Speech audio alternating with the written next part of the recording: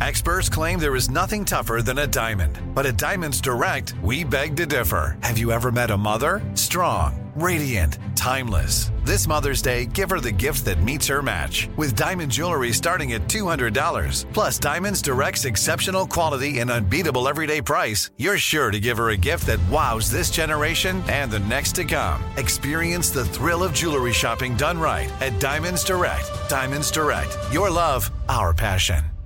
Oh, hi, I'm Rachel Zoe, and my podcast, Climbing in Heels, is back and better than ever. You might know me from the Rachel Zoe Project, or perhaps from my work as a celebrity stylist. And guess what? I'm still just as obsessed with all things fashion, beauty, and business. Climbing in Heels is all about celebrating the stories of extraordinary women, and this season is here to bring you a weekly dose of glamour, inspiration, and fun. Listen to Climbing in Heels every Friday on the iHeartRadio app, Apple Podcasts, or wherever you get your podcasts.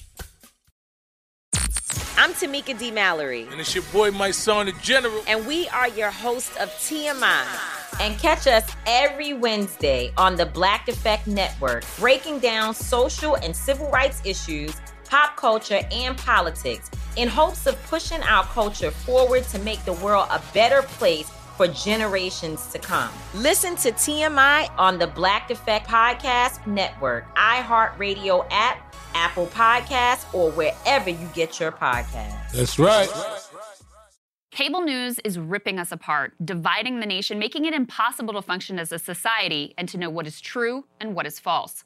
The good news is that they're failing and they know it. That is why we're building something new. Be part of creating a new, better, healthier, and more trustworthy mainstream by becoming a Breaking Points premium member today at breakingpoints.com. Your hard-earned money is going to help us build for the midterms and the upcoming presidential election so we can provide unparalleled coverage of what is sure to be one of the most pivotal moments in American history. So what are you waiting for? Go to breakingpoints.com to help us out. The Kamala Harris story just continues to get better. Let's put this up there on the screen. Her chief speechwriter, after less than 4 months on the job, is leaving. Wow. This is part of a broader Kamala exit. I tried to come up with a good one for that one, but I couldn't. Of her entire senior staff, her top advisors leaving, comms director left. She's had a massive reshuffle, more so even than the White House. She's had 3 or 4 different people in different iterations of the job. And now the chief speechwriter is on her way out after a variety of gaffes. Now, I think it's frankly unfair to blame the chief speechwriter. It's clearly the communicator. It's not the speechwriter herself, but I think this is a woman deeply insecure, unable to eat or take responsibilities for any of her own failures, and probably made this lady's life complete hell. Miserable. And forced her to basically leave because she blamed her for her communications problem. It ain't the communications team. Okay?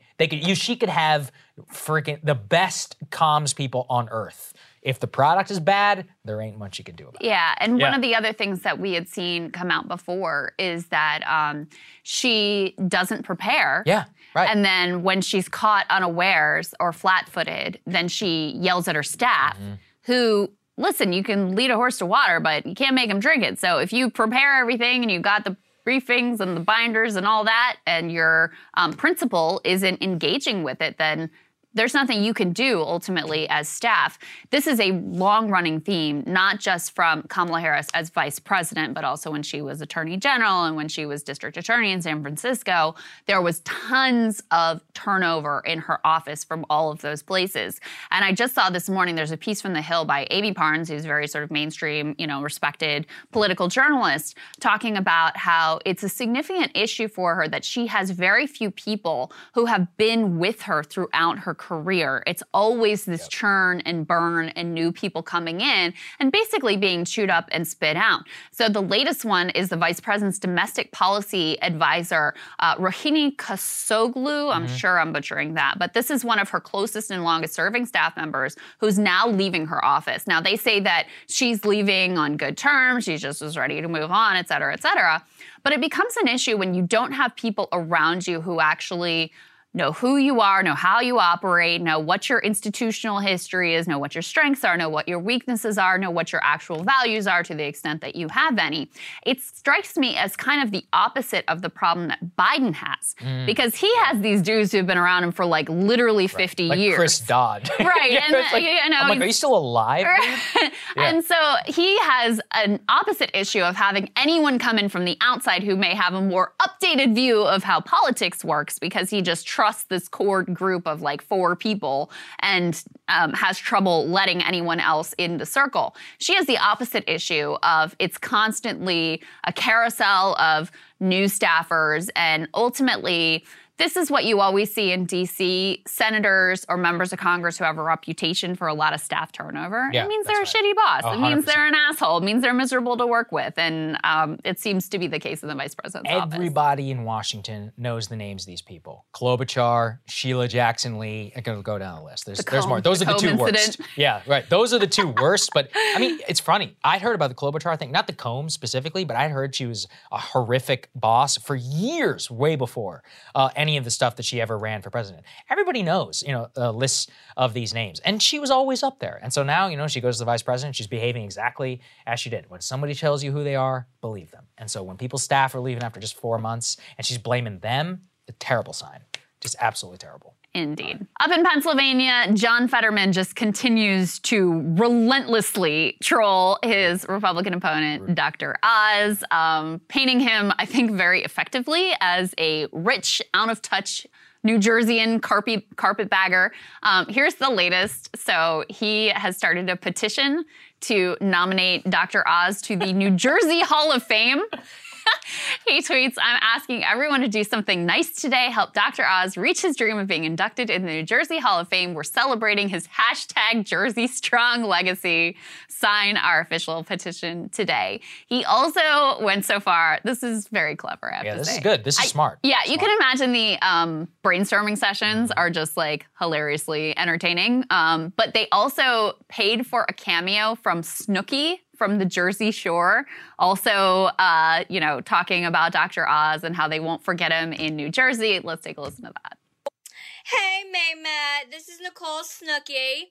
And I'm from Jersey Shore. I don't know if you've seen of it before. But I'm a hot mess on a reality show, basically, and I enjoy life. But I heard that you moved from New Jersey to Pennsylvania to look for a new job. And personally, I don't know why anyone would want to leave Jersey, because it's like the best place ever, and we're all hot messes. But I want to say best of luck to you. I know you're away from home and you're in a new place, but Jersey will not forget you. I just want to let you know I will not forget you.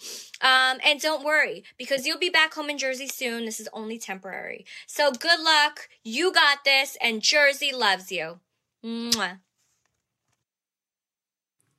Amazing. Brilliant troll. And you gotta give it to the man. Whoever's running that campaign, truly. I don't know if it's him, I don't know if it's team, but look, I mean, he's getting destroyed. And Oz is just, honest, I got to eat a lot of shit on this one. I thought he would be a very effective politician. He is truly flailing. Let's go ahead and put this up there on the screen. So He's lame. running like a Trump style, let's set record straight. I'm running against Bernie Sanders 2.0. That's why I'm fighting so hard for you. Pennsylvania deserves better. America deserves better. It's like, did a bot write this tweet? Yeah. Like, what is happening? As we've already said, don't talk about John Fetterman for a second. Run against Joe Biden. Right. It's not hard. Joe Biden has a 30% approval rating in the state of Pennsylvania, which is like 25 points less than John Fetterman, who already has won statewide office. Joe Biden is bad. I'll vote against him. How is this difficult? By the way, What are you doing? Bernie Sanders is a lot more popular than Joe Biden. Oh, I bet. So, Yeah, like, if you just look at the net favorability ratings, Bernie Sanders, you are choosing to position yourself versus a much more popular politician than Joe Biden, who is the sitting president of the United States. It's just lame. It doesn't land. It doesn't have any sort of like flair or flavor to it.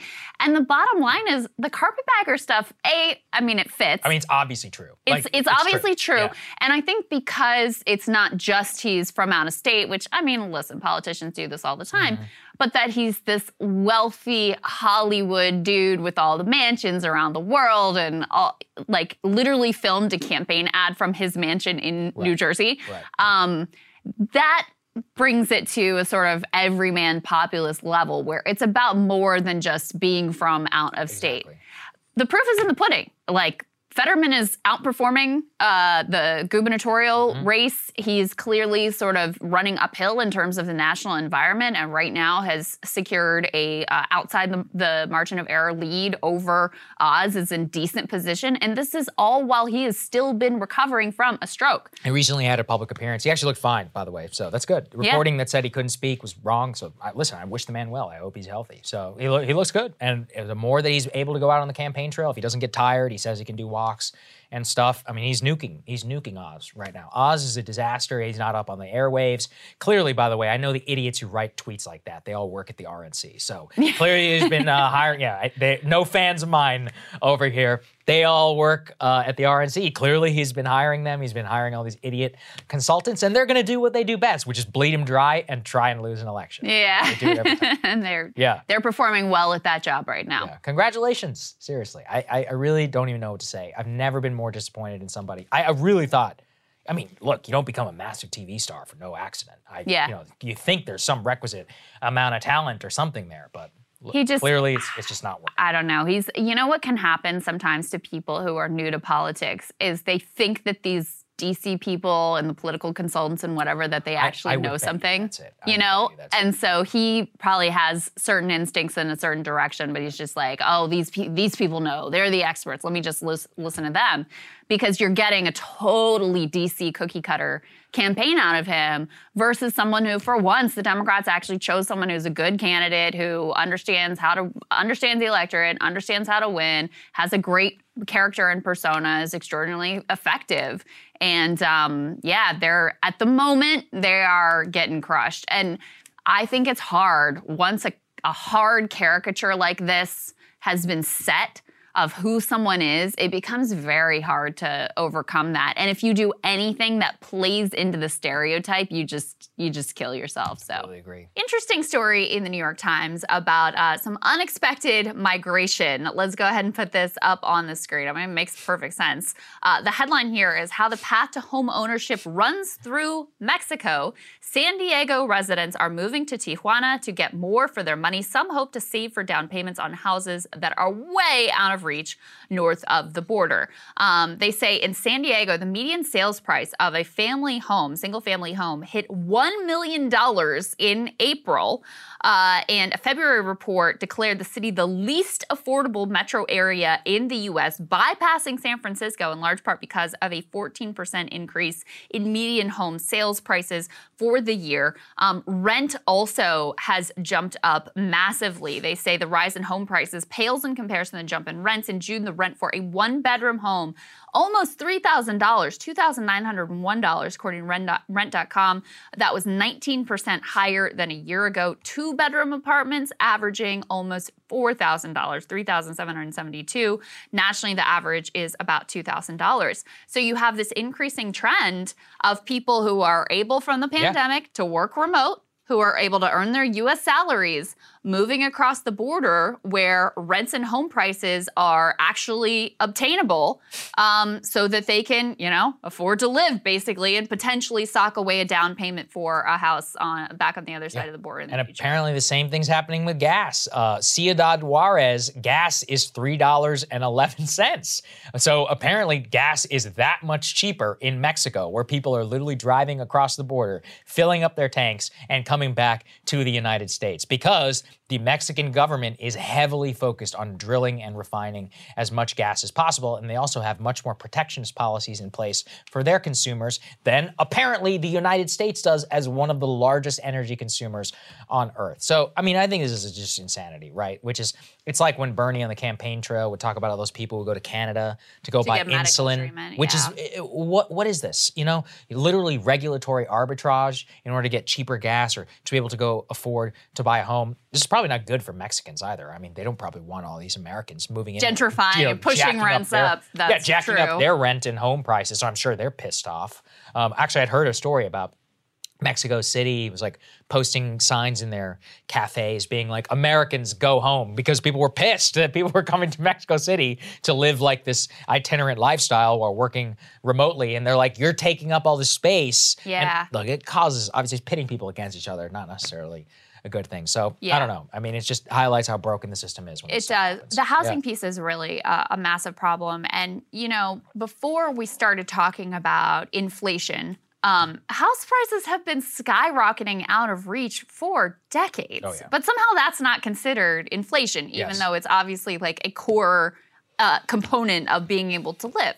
Education, housing, and healthcare prices have been going up and up and up and up, way beyond, way outside of what inflation has. And those are the bedrock pieces of a sort of stable middle-class life. And that is just increasingly out of reach for Americans. So you see strategies like this. One of the women that they interviewed here, she actually teaches at San Diego City College. She is paying only $700 a month in rent for a 2-bedroom, 2-story house, as opposed to about $4,000 for, you know, the same would cost in San Diego. She does say that, you know, it's more stressful. The roads have more potholes in them. The air quality is less. She said she actually hasn't had much of a problem with crime, even though that's kind of the narrative about Tijuana. So she would rather be in San Diego. She can't afford it. So it is a sad state of affairs that you have so many Americans who just can't afford the basics of living in the town where they work. You see this internal migration as well. You've seen some of these sort of boom towns around the country. We covered a story of, I think it was somewhere in Oregon, that the local people who had been born and raised there, they were being priced out of their own communities because you had this massive influx of people who are earning, you know, Silicon Valley level salaries, but are able to work from anywhere in the country. Now, that's a great thing for them that they're able to move around and have affordability, but we should be able to have, you know, housing that's affordable for everyone. And of course, exacerbating this entire situation is the amount of permanent capital that is going in and buying up single-family homes and further jacking up the prices. So just, I guess, a symptom of a really broad problem across the country. Yeah, I think it is. You know, all this regulatory arbitrage, it has all kinds of insanity and follow-on effects. And it just shows you that, like, when people have to do that, things are bad. Like driving across the border to go get gas. What kind of country we live in here? Yeah, indeed. Right. Some new moves from former MSNBC host Keith Olbermann. Apparently, he is moving into the digital game, launching a podcast. Let's go ahead and throw. Wall Street Journal had the report here. They say Keith Olbermann tries his hand at podcasting. Countdown with Keith Olbermann on iHeartMedia to include mix of political and sports commentary. I guess he owns that name, because that was the name of his show on MSNBC. He probably licensed it to them. Back in the day, whatever. Anyway, that's the name he's going with. It was kind of funny reading his justification for this. First of all, he says he has so much money, he doesn't need to work anymore. Oh, good. It's just all for the people. Must be nice. It's just all for the cause. Right. And he says that what's going to distinguish him is he says people do these podcasts with the idea they have to live for a week. This has replaced radio into a large part television. Why not present something that is there every day for people? My goal is that you'll be able to listen to this thing and get everything that happened. It won't be, here we are reacting to last week's news. As if there aren't already like 1 million podcasts that do daily content reacting to the most recent news. So I thought it was interesting. It's always fun to watch people who have an inflated view of their following and relevance jump into what is actually more of sort of a free market competition in the podcast world and see how it works out for them. Yeah, they also, apparently Katie Couric has a podcast. I mean, this is the thing. These major TV personalities who have had everything done for them their entire lives, this is a hard job. It's actually way more on you as a personality. You don't get to rely on your producers who make up guest segments for you. You and I program every single element of our show. Every single one. All the monologues are written by us. I can assure you that's not the case over at any of the major cable networks. I mean, almost every element of production and more is like deeply personal to the both of us who come up with systems. These people are so reliant on others. And also, I just hate the way that he denigrates the space of like interviewing one another and the material felt outdated. It's like, what does that mean? As if you're talking about the most relevant stuff and you're not interviewing each other constantly on your idiot GQ show like back in 2017? Yeah, because cable is well known for their diversity for surfacing of view. the diversity of views and making sure that they're not talking about outdated material. The number one topic on cable news right now is January 6, 2021. Okay, so that's my point. I mean, I don't see how this could be differentiated whatsoever. And I love how they always point to stuff like The Daily. Guess what? You're not The Daily. The Daily's actually a good show. I don't listen to it, but I mean, I know a lot of people who do. If you're a normal person, you're upper middle class, you're walking to work in New York City, The Daily is a great way to, quote, feel informed. Same with NPR. They do a great, Up First and all that, they do a good job. Yeah. 20 minutes or so. Honestly, BBC World News I listen to. They do like the 5-minute thing or whatever, wrap up because they're on a different time zone. This is not a real service that anybody wants. And so, I wish him the best, I guess. Also, if he really has enough money, watch. I bet you will be reading ads on his very first show because he's doing it with iHeartRadio. So it's like... True. Yeah, I mean, so Olbermann at MSNBC, he really was the person who made MSNBC into a liberal channel. Because it wasn't like Fox News had this ideological project from the beginning, from the jump. MSNBC, it wasn't that. It was, they just wanted to be a sort of generalized news competitor to CNN. And then when Olbermann's show hits and he's relentlessly going after George W. Bush and going after the Iraq War, it met the moment. And why he was so successful is, first of all, I mean, I do think that he's putting his cringe views aside, he's a skilled broadcaster. He's got a big personality. He's also a total asshole, like relentless asshole to the people that work for him, and just kind of a horrible human being in that way. Sign to people. I cannot believe that. I know. But he does have this sort of big charismatic personality. He was saying something that people couldn't get anywhere else. And that's the piece that made him such a success there. And then MSNBC goes on to basically replicate his show. Rachel Maddow comes out of, being a guest on his show. Then she spins off Chris Hayes, who was a regular guest on her show, and they sort of end up going in this liberal direction. But that wasn't the plan to begin with. Now, his views are so commonplace. They're... If you want to hear, resistance lib view of the world, you can go to cable news. You can go to the Pod Safe Bros. Absolutely. There's a lot of product. True. There's even an established space that is already successful in podcasting. In resistance lib world. So, I mean, you already have a variety of products. It's hard to see what your competitive edge here. And his theory of the case that there aren't any or aren't enough daily podcasts, I just don't see that really to be accurate. So we'll see how it pans out. Yeah, let's see. So I was minding my own business in India, had some time on my hand, as one does. I open up Instagram, and my entire feed has changed. And it turns out this is a major departure for the app, which is changing social media. So let's put this up there on the screen. Facebook has announced that their new site design will basically exactly copy TikTok on the homepage of your Instagram app. So to try and describe it to you guys, the Reels feature in Instagram now exists as your entire home feed. So you know how people would pick posts and you would scroll through them? That doesn't exist anymore. Wow. Now, whenever you want to scroll through something, as Crystal is doing right now. Looking at it right now. Yeah, you can open it, try and scroll through. What you see is it takes over your entire phone, and keep scrolling. And now you have to go post by post. The thing is, you no longer get to choose whether you're going to scroll past videos or not. It makes you look at each individual post. It doesn't actually show you the caption all that prominently.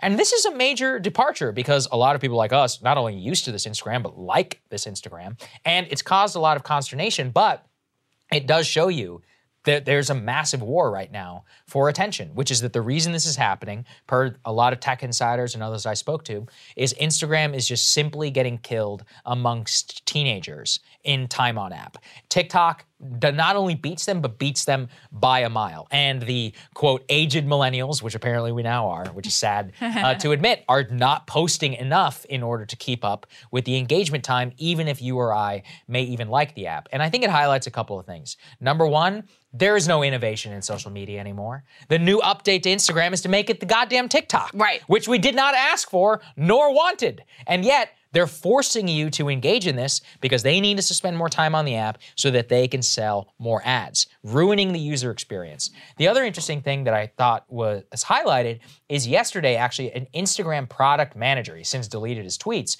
but put out a thread where he basically said, listen, millennials, we don't care about you. We only care about teenagers, about acquiring that market share. That's why we did this. And in order for this to work, we need them to acquire more users. Here's a problem, though.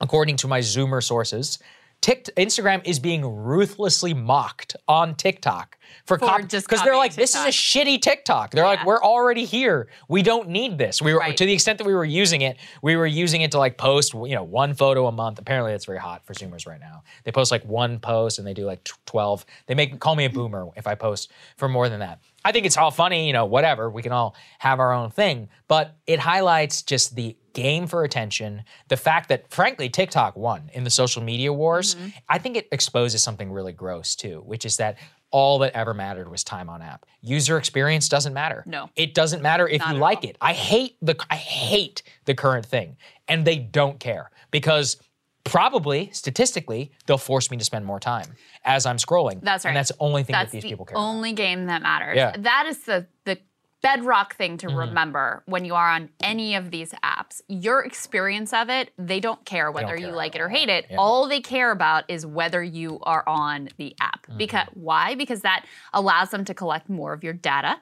It allows them to serve you more ads. So that's who they're serving, is those advertisers and being able to bundle your data and sell it to third parties. That's the piece that they actually care about. I mean, this is one of the things that came out of the Facebook leaks that actually was, it's not a surprise, but it was interesting to get the details, is they changed some of the functionality of Facebook.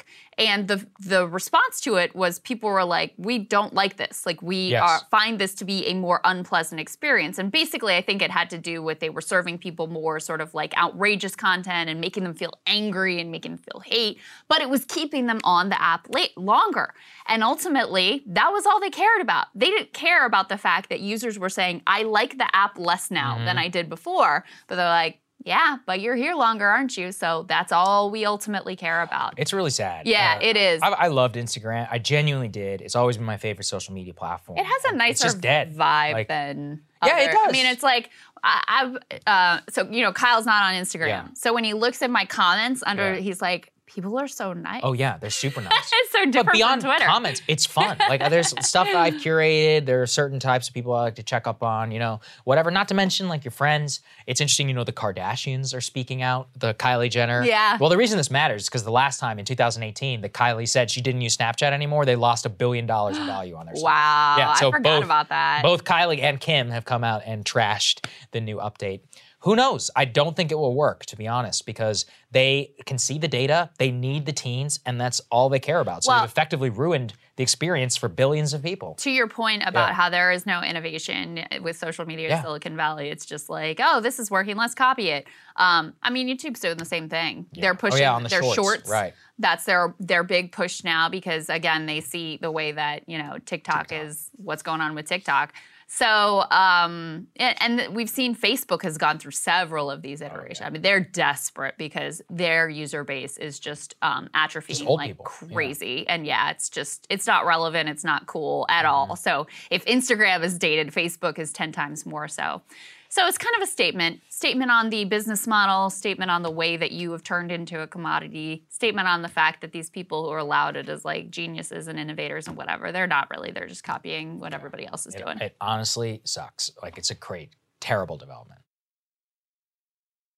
Jason Kander was an up-and-coming Democratic star. He had had a very successful run for Senate and had been blessed by Barack Obama to potentially run for president when he was forced to take a step back from political life in order to deal with his own internal struggles with PTSD. And Jason is out with a new book, and he joins us now. Great to see you, Jason.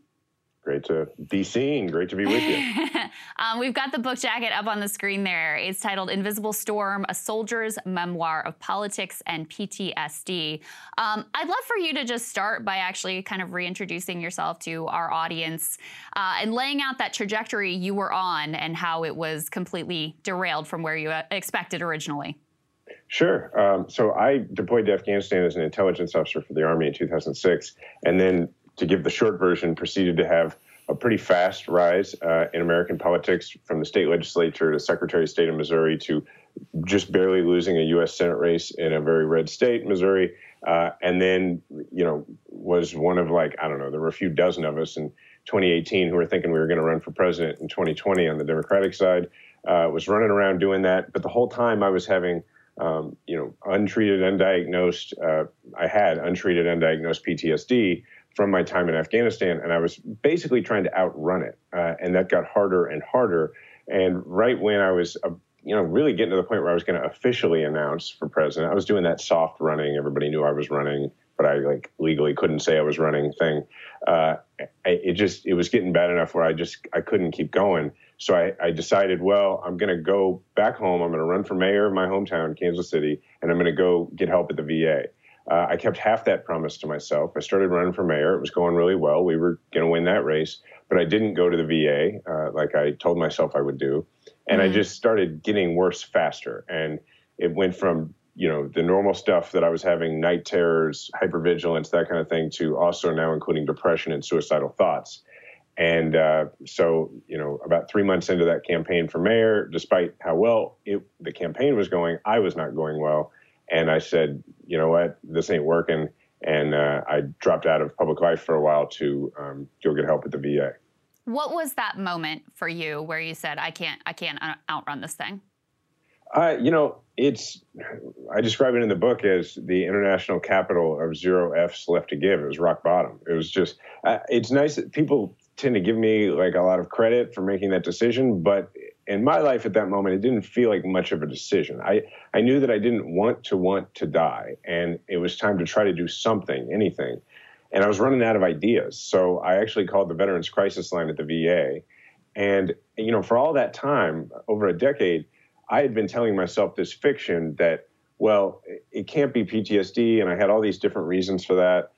But when I heard the sound of the woman's voice on the other end of the line at the Veterans Crisis Line, it was just very evident to me that I didn't sound any different than anybody else she had talked to in that job. And that was a really important realization for me that helped me say, you know what, I got to take this seriously.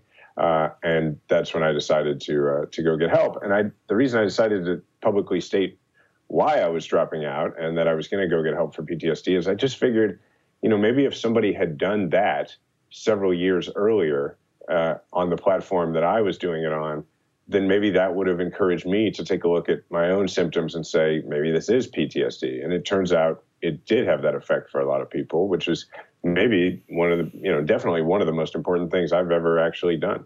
Yeah, I mean, it's incredible the directions life takes you in. You wanted to have a platform to make a difference in people's lives. I'm sure this wasn't the way that you anticipated doing it, but that's the way life throws you curveballs you never expect. One of the things that you write about in the book is how you almost had to give yourself permission to have suffered this trauma and to have the diagnosis of PTSD. I'd love for you to talk a little bit more about that because I think that's really important. Yeah, in my case, I was an Army intelligence officer my job was to go out and to meet with people who were pretty unsavory characters in a lot of cases. And there was always the possibility that my translator and I were being lured into a trap, that there was a possibility of being kidnapped and killed.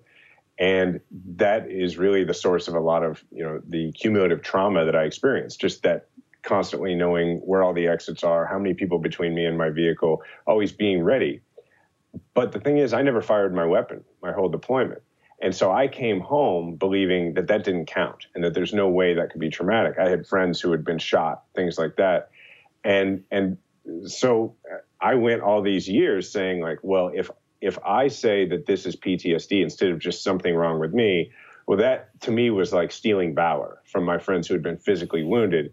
And the thing about that is it's not just the military where that can happen. I mean, I meet so many people now who will tell me about what they've been going through, and then they'll caveat what they say with, well, I wasn't in a war or anything. And I always say, look, I spent a lot of years trying to rank my trauma out of existence by saying, well, it's not as bad as this person. And that's a waste of time. All it did was it delayed my opportunity to heal and to go get treatment. trauma is trauma. It doesn't, car accident, a bad divorce, surviving cancer, losing a loved one, stuff that happens in your childhood, like, or going to war. It doesn't matter. If it's something that you haven't been able to move past in your brain and it's still affecting you, well, then it's something you have to deal with. And there's no point in trying to compare it to someone else's.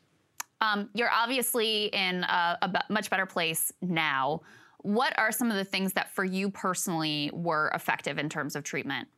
Yeah, so I appreciate you asking that, because I'm in a chapter of my life I think of as post-traumatic growth. And it's important that people know that that's achievable. For me, I went to the VA. I did 2 types of therapy. I did cognitive processing therapy and prolonged exposure therapy, which the short explanation is that cognitive processing therapy is, a lot of it for me was just sort of being educated, like going to graduate school about my brain, learning about how the symptoms manifest and where they come from so that I could spot them. And then the second thing, prolonged exposure therapy, is just, kind of going straight to the trauma, talking about those intrusive thoughts and those memories and talking about them enough where they no longer have the grip on you, and then doing some other things. But look, whatever it is that people choose to do, whatever treatment is they're advised to do, I tell people, like, look, that's what I did, but if that hadn't been effective for me, I would have gone on to try the next thing. So it's really worth it. There are people around us all the time who have achieved post-traumatic growth. We don't ever see it depicted on film, very rarely in the news, but it's extremely common. But we can be left with the impression that PTSD is a terminal diagnosis because all we ever see is this voyeuristic PTSD porn depiction where you have like a combat veteran who's been, beating their spouse and abusing drugs and robbing a bank. But that's not common. What's common is people go to treatment and they get better. And it's important for folks to know that so that they'll go pursue it. I think that is incredibly important for people to know. I'd love for you to talk a little bit about the work that you're doing now, because I think that's really important. You're the president of national expansion at Veterans Community Project. What is that? Thank you for the opportunity to talk about it, Crystal. In fact, all the royalties from Invisible Storm go to my royalties. Publisher likes to keep their part of the money, go to Veterans Community Project. So Veterans Community Project is an organization based in my hometown, Kansas City. It was founded by some fellow combat veterans who set out to do a couple of things. One, to create walk-in centers, we call them outreach centers, to where any veteran, regardless of what their service was like, there's no disqualifiers, can come in and qualify for 100% of our services, which is everything from mental health treatment to dental to, like seeing a physician to financial literacy to job training, all sorts of stuff. What we're much better known for is the residential side of what we do, which is we build villages of tiny houses for homeless veterans with wraparound case management services. And we have an 85% success rate of then transitioning homeless veterans into permanent housing in the community where they're fully contributing and, fully reintegrated members of the community. And so it's pretty miraculous work. People can go to VCP, like veteranscommunityproject.org, to learn more. And I appreciate you asking me about it. Oh, yeah. I should add, with the work that I do, I'm the president of National Expansion. We're taking it from Kansas City to around the country. So we now are expanded into the Denver area, the St. Louis area, Sioux Falls, South Dakota. We just bought property in Oklahoma City to build there. And then we have more cities coming on after that. So guys, buy the book, Invisible Storm, so you can support that incredible work. Do you mind if I ask you a couple political questions? You're a podcast host now, so I assume that you're having to weigh into these things. By the way, the podcast is called Majority 54. I wanted to ask you about one of the things that I'm kind of most interested in, which is Missouri is not always a red state, right? It's relatively recent memory that Democrats would routinely win statewide office. You had the sort of Carnahan political dynasty legacy. Of course, Claire McCaskill was there not that long ago. You came very close to winning your Senate seat. What happened? Why is Missouri shifted so far to the right that now Democrats don't even really pay attention to the state? Yeah, a couple of things. One, I sometimes jokingly say that we officially joined the Southeastern Conference, that it wasn't just college sports, because what it used to be that like Iowa was a much more of a swing state and Missouri was much more in the Iowa category. And now it's sort of slid into being more like Arkansas.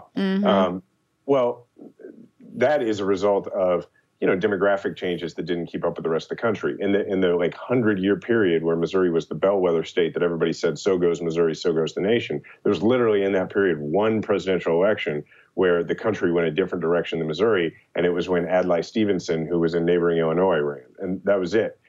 And what you would see in that period was you could take the map of the United States, including a demographic map, and lay it over Missouri, and it would look exactly the same. You had your population density on the east and west coast of the state or of the country. You had some population density in the middle, where we have the college town of Columbia. And then you really had, from the age, race, everything perspective, everything lined up the same. Well, as the Latino population, for instance, grew across the country, it didn't grow by the same rate in Missouri, and the aging demographics changed. Missouri got older. So when you combine those things, that affected things. But on top of that, I think that there's in my opinion, a misnomer out there, a debate in the party that seems to be about whether or not the party should be more liberal or more moderate in order to win over voters in places like Missouri. And I actually think that that's the wrong discussion. I think that where the disconnect is, and that affects places like Missouri, like Iowa, Indiana, places like that, is that for us, the main issue is, are our kids going to have to move away in order to, find a good job, in order to be able to be successful? And that's what we're all concerned about. I mean, my son is about to turn 9, my daughter's about to turn 2, and I'm already thinking about what can I do to make it so that they want to stay here. They're 6th generation Kansas Cityans. I don't want to move to be around my grandkids, but I will. And my point is, Democrats miss the fact that our policies actually, in my opinion, are better for that. Whether it's about, doing something about college debt, raising wages, making, our communities more safe from gun violence. All of that stuff are things that make it more likely, not less likely, that our kids are going to stay, but we don't speak to it that way. And that's not because the leadership of the party is too liberal. It's because the leadership of the party usually comes from the places our kids move to for opportunity. Right. So they're less likely to see this. And we also have several decades now of Democratic presidents partnering with Republicans to, pass trade deals that have had a devastating impact on some of the places that you're talking about. And so I think that has helped to strip Democrats of credibility when they say, no, we're the people who are looking out for your town. You're going to make sure you have those good middle class jobs. They say, yeah, well, that's what you said before. And then we had NAFTA and you tried to pass TPP. And, we've had decades of jobs moving overseas that have stripped our communities of that sort of main job source and vitality. And along with that, a lot of pride and identity that was built around those industries as well. I mean, do you miss politics? Do you think about getting back into it? And I'd also love to hear what you think of. We've been following Lucas Kuntz's race for Senate in Missouri very closely, and I think he's running a very interesting model of this very sort of populist, progressive type of campaign that it strikes me it's going to be a long time before Democrats gain back what they've lost in these rural parts of the country and in the Midwest. But it strikes me as a good approach and focusing a lot on antitrust and monopoly issues. So tell me what you think about Lucas Kuntz and his campaign, and then tell me if you're thinking about jumping back into politics. Look, I've spoken to Lucas. He seems like a really smart guy. I've also spoken to Trudy Bush Valentine, who's the other person running in that primary. I think they're both great. And look, my deal on this is I've run for Senate. I know how hard it is. And I know that I have an outsized influence in the state. And so for me, you're staying neutral. Everybody's working hard. I don't want to come in and foot stomp this thing. I don't think that'd be fair. But what I will say about the state in general is that people, in any state like Missouri that used to be really competitive and now it's very hard to make it competitive. What happens is people come to people like me and Claire McCaskill and folks like that, and they're like, we need you to do this. This kind of goes to the second part of your question. And what I keep telling people is, look, if you look at North Carolina, if you look at Georgia, if you look at Colorado, you will see places that didn't go election cycle to election cycle just trying to find the perfect candidate. What they did is they said, let's build an infrastructure. Let's do something where we can actually make this state competitive in the long term. And there are people in Missouri who are working to do that, people like Laura Granich, people like Stephen Weber. And I'm really interested in supporting those sort of efforts because that's the long-term play that needs to happen. Now, as far as me getting back in, honestly, I don't miss running at all. And the thing for me is that I have the luxury of, I spent that decade building up a platform to where now when I have something I want to say, I have friends like you who I can call up and I can, get access to their platforms or, go on TV and talk about what I want to talk about. And then I can go back to coaching Little League and playing in an over 30 wood bat baseball league and hanging out with my son and my daughter and my wife. And that's really what I'm enjoying, and doing this job that I love. I mean, this work at VCP is the best civilian job I've ever had. So I don't miss running, but I do still feel like I'm involved in politics. I'm involved exactly the amount I want to be involved. And for now, that's just exactly where I want it to be. Jason, it's great to see you. I'm glad to hear that you are in a much better place and loving life. And I think the book is really genuinely good and very important as well. So I really encourage people to check it out. Great to see you. Thank you so much for taking the time. You too. Thank you, Crystal. Hey everyone, this is Ken Klippenstein with Breaking Point's Intercept Edition. I'm joined now by Raed Jarrar. He's the Advocacy Director of Democracy in the Arab World Now, or DAWN for short.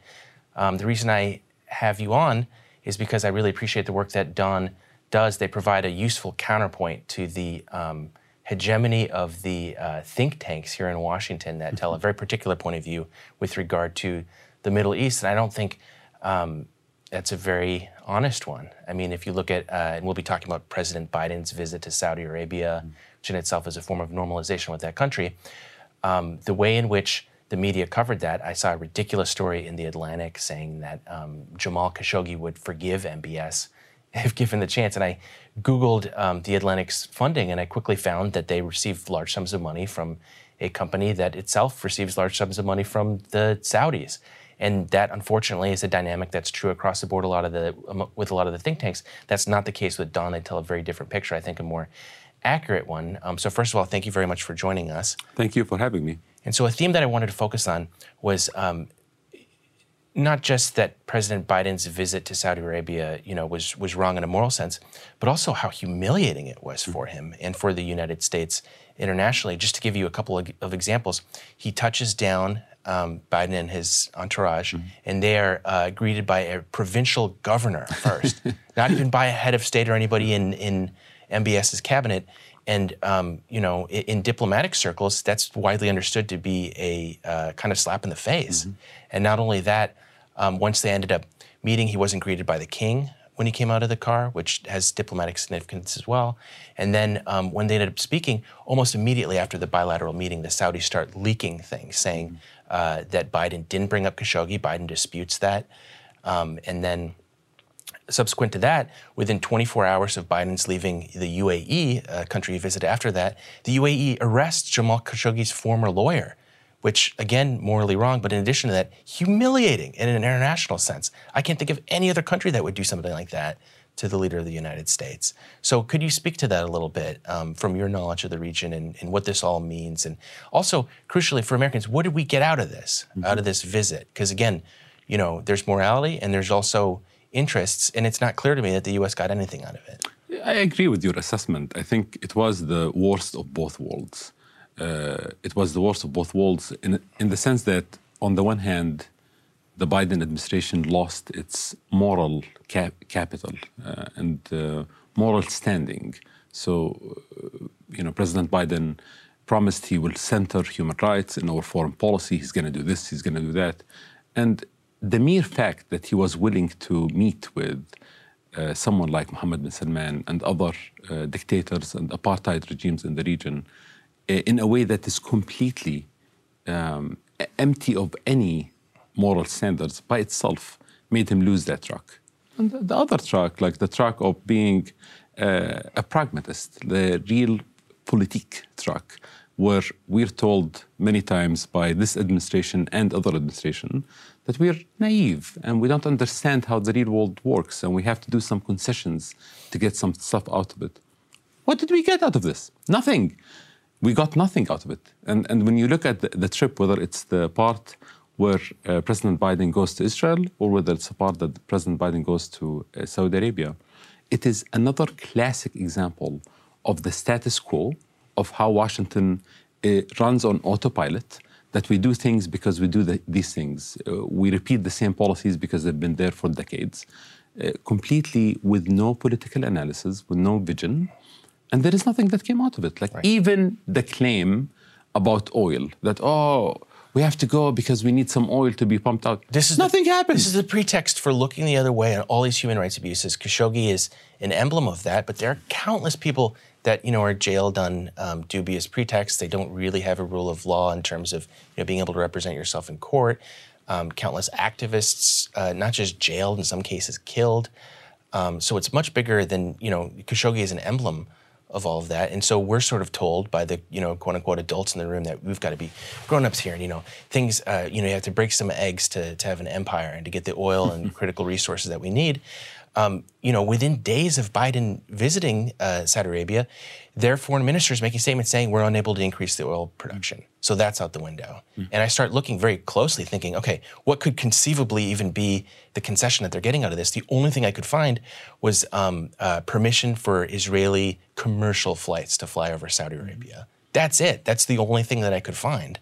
So, why is that in the United States interest? Like, I don't think that's a concession that the U.S. government. I mean, like, it's not like we're not getting anything out of this, and we're not an agent for a third country to go promote their interests. Like, I think one would expect that the president of the United States will put the U.S. interests first. Yeah. And we've been asking the same question. Like, we have our moral arguments and ethical arguments about why, as the organization that was founded by the late Jamal Khashoggi, why President Biden should not engage with MBS or with the Saudi government. But we also have the real politique argument of what are you getting out of this relationship? That's what struck me in researching all of this, is initially I thought it was something, I thought it was primarily a human rights thing, but that's absolutely not true. Yeah, at first glance, you could see, okay, a very oil-rich dictatorship, the kind of supposition here is, okay, well, you've got to make deals with them in order to get that oil. But oil production has been, not sufficient to the needs, particularly after the war with Russia, in which they've been sanctioned and their oil is taken off the market. Gas prices are, through the roof right now, and that's having very serious effects, not just with respect to filling up your car, but oil is factored into everything that we buy because that determines the price of international shipping. That's how things are manufactured. So, politically, this is putting Biden in a very difficult position. I would imagine that factors into his low approval rating. And again, none of that has changed. Those rates of production haven't changed. There hasn't been any plans. I mean, Saudi hasn't made any statements saying we're going to try to ramp up production in the medium term even. There doesn't seem, so that sort of assumption that, oh yeah, you got to look the other way, oil, I just haven't seen that to carry any water. That's right. And I mean, there is a point that you touched on earlier regarding U.S. citizens in the region. Talk about that a bit. And the U.S. prisoners in Saudi jails, did Biden bring that up, or was he able to get them released? He did not. And before his visit, there were multiple letters sent by family members and human rights organizations asking the Biden administration to bring up issues pertaining to U.S. citizens. And, this is like a no-brainer. You would think that a U.S. American citizen, our government is supposed to... Our government will actually say something about them. So in Israel, there was a recent killing of a Palestinian-American journalist. Very famous journalist. Very famous journalist, Shireen Abu Akleh. She was killed by Israel with absolutely no accountability. There were calls for the president to at least mention her name or meet with her family while he's there. Nothing. Not a single, even empty gesture of calling for accountability for a U.S. citizen, or requesting an investigation into how U.S. weapons might have contributed to this violation. Nothing. That's the other thing I want to talk about is how much leverage we have over a country. That's right. Because people love to say things like, they've got us over a barrel. What can we do with the oil? They don't have much in the way of an indigenous military. They depend on us for not just the weapon systems, but the maintenance of those systems. People don't understand how complex having an F-16 is, and changing parts, teaching them how to use software, things like that. That's right. We have so much leverage over a country. We do, and that's also one of the questions that is put out there as a deflection point. What about Iran? What about Hamas? What about... we don't sell Iran hundreds of billions of dollars of weapons. That's an enemy. Yeah, we don't give Hamas billions of dollars of military aid every year. We have actual leverage over Israel and Saudi Arabia and the UAE and Egypt because we give them billions of dollars of tax dollars money every year. We sell them hundreds of billions of dollars worth of weapons. And you were saying, it's not like weapons are not like vegetables. It's not like they can just go buy a Chinese jet fighter instead of an F-16. The U.S. is the best at this stuff. And not only that, like once you have a system, you're stuck with it. Like you need like a generation to switch. I was talking to an intelligence officer and I asked him, I said, all this fear mongering that you see from the think tanks that I was mentioning before saying, oh, if we don't give the Saudis whatever we want, who knows, maybe they could turn to the Chinese or we'll drive them in the arms of the Russians. I asked this guy who knows a lot about weapon systems and had worked in the region for a number of years. I said, how long would it take to switch systems? And he said there's actually been intelligence assessments on this, which hold that it would take at least a decade. And in a regime like that, deeply unpopular, corrupt, hated by many in the region, illegitimate, it's a literal monarchy. I have to say that they're probably going to be concerned about having the military equipment that they need to be able to stay in power, because they're not in power by the consent of the governed. It's not like they're popular. That's right. So your point stands that we do have, as a country, we have huge amounts of leverage over these countries, and we're not using it. So the other demand from families of U.S. citizens was to speak up about U.S. citizens who are imprisoned in the UAE and in Saudi Arabia. Not a single word.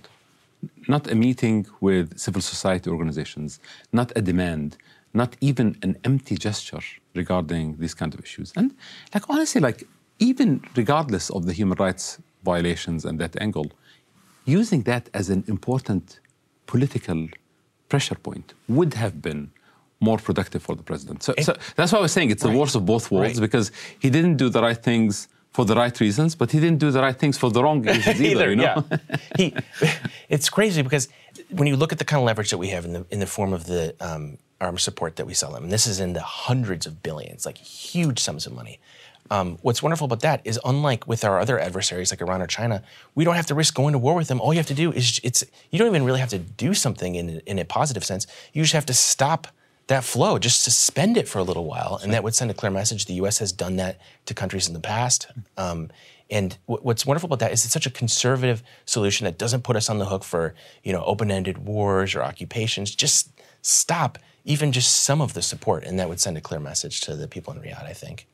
Yeah, that's 100% right. And like I think many of our organizations in D.C. have been saying the same, which is you don't have to use a sledgehammer policy with aid. Like you can suspend parts of aid to Egypt or to Israel, or make some conditions. Even we're not even getting the symbolic. No, not even the symbolic. Not even like 1%. Right. Like not even like a symbolic message that we do have control over our resources. We do have control over aid. Not even symbolically. So we're stuck in this complete blank check autopilot policies. And countries like Israel or Saudi Arabia, they don't even worry about the flow of arms and the flow of weapons because it's just on autopilot. Right. So can you speak to, you're a modest guy, you won't admit this, but you're very well connected on the Hill and in Washington. You know a lot of officials. Do you have a sense of why is this? Because we're looking at it and is it just the strength of these foreign lobby groups and the think tanks and everything? Because there has to be something Biden is getting out of this, even just for himself. Why do you think this persists, this state of affairs? I mean, I don't think there is one answer to that question. Mm-hmm. It's a very complex question. It's a question, the real question is, why is there a status quo force in Washington, D.C.? Whether it's Biden or Trump or Obama or Bush, like we saw some of these policies be identical. Yeah. And whatever the presidents said before they came to office, during or after. I should remind everyone, Biden said that he was going to make Saudi Arabia a, quote, pariah. That's right. Which is a word that doesn't leave a lot of room for interpretation. That's right. It's pretty strong language, That's right. And then you end up looking at the policy, and it's remarkably similar to, not just Trump, but every predecessor there's been. Yeah, I mean, like it is like an all-the-above approach for keeping the status quo in D.C. You have very powerful lobbyists for the military-industrial complex, special interests. Saudi Arabia pumps, hundreds of millions of dollars in lobbying for every administration. There are special interest groups in D.C.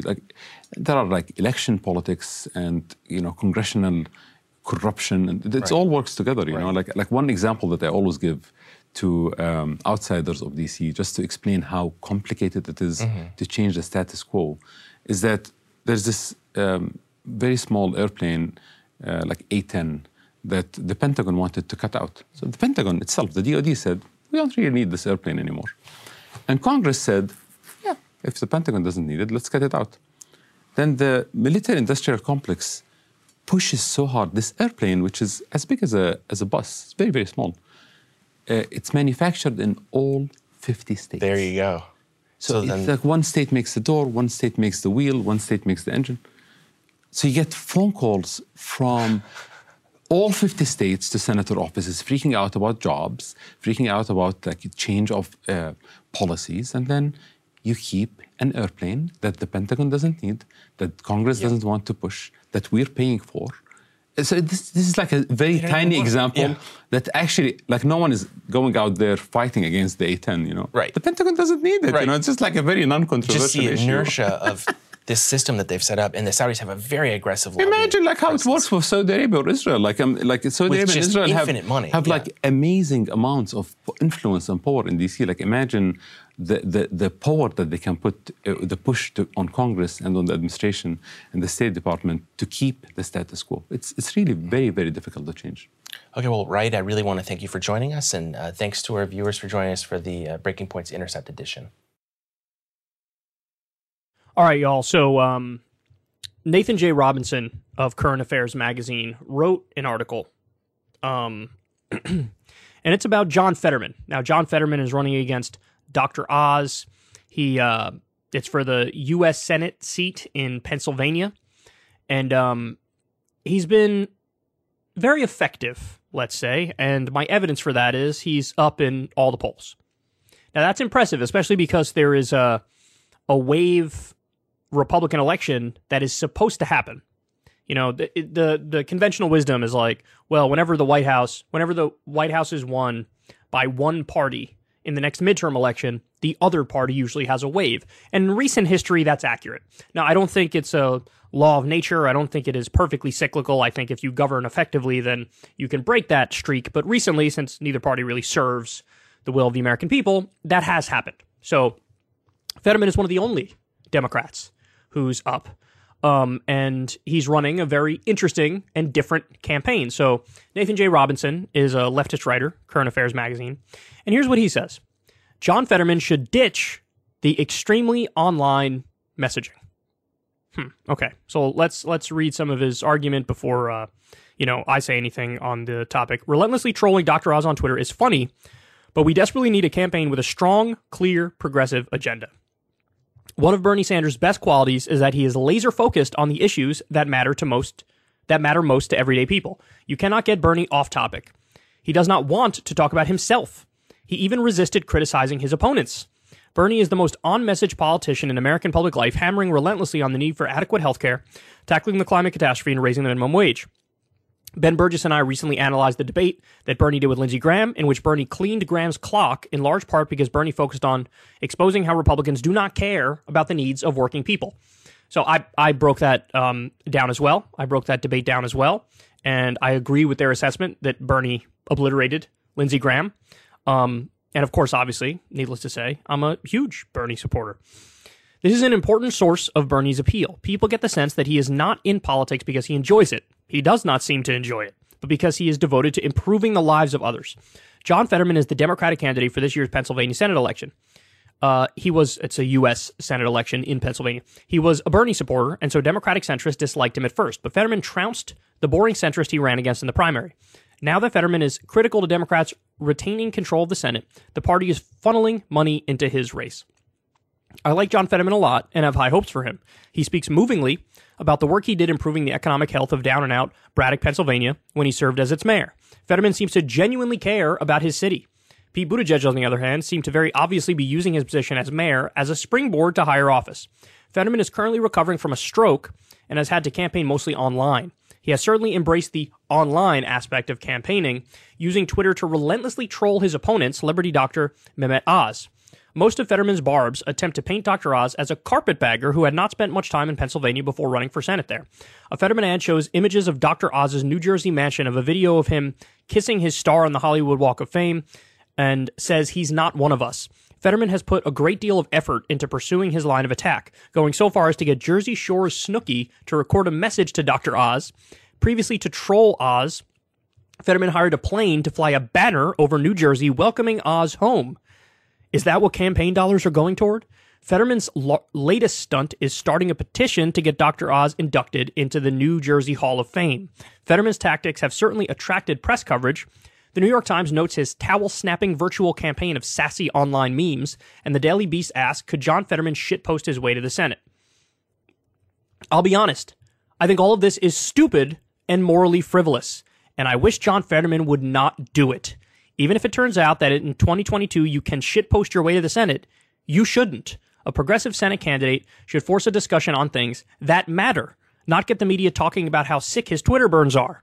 I also think Fetterman is taking a big risk here by assuming that Pennsylvania voters can actually be influenced by memes. D. Ray McKesson found out the hard way that being big on Twitter doesn't translate into electoral success when he badly lost. Baltimore's Democratic primary election for mayor. Okay, let's pause here. Here's the thing, Nathan. Fetterman is up in all the polls right now.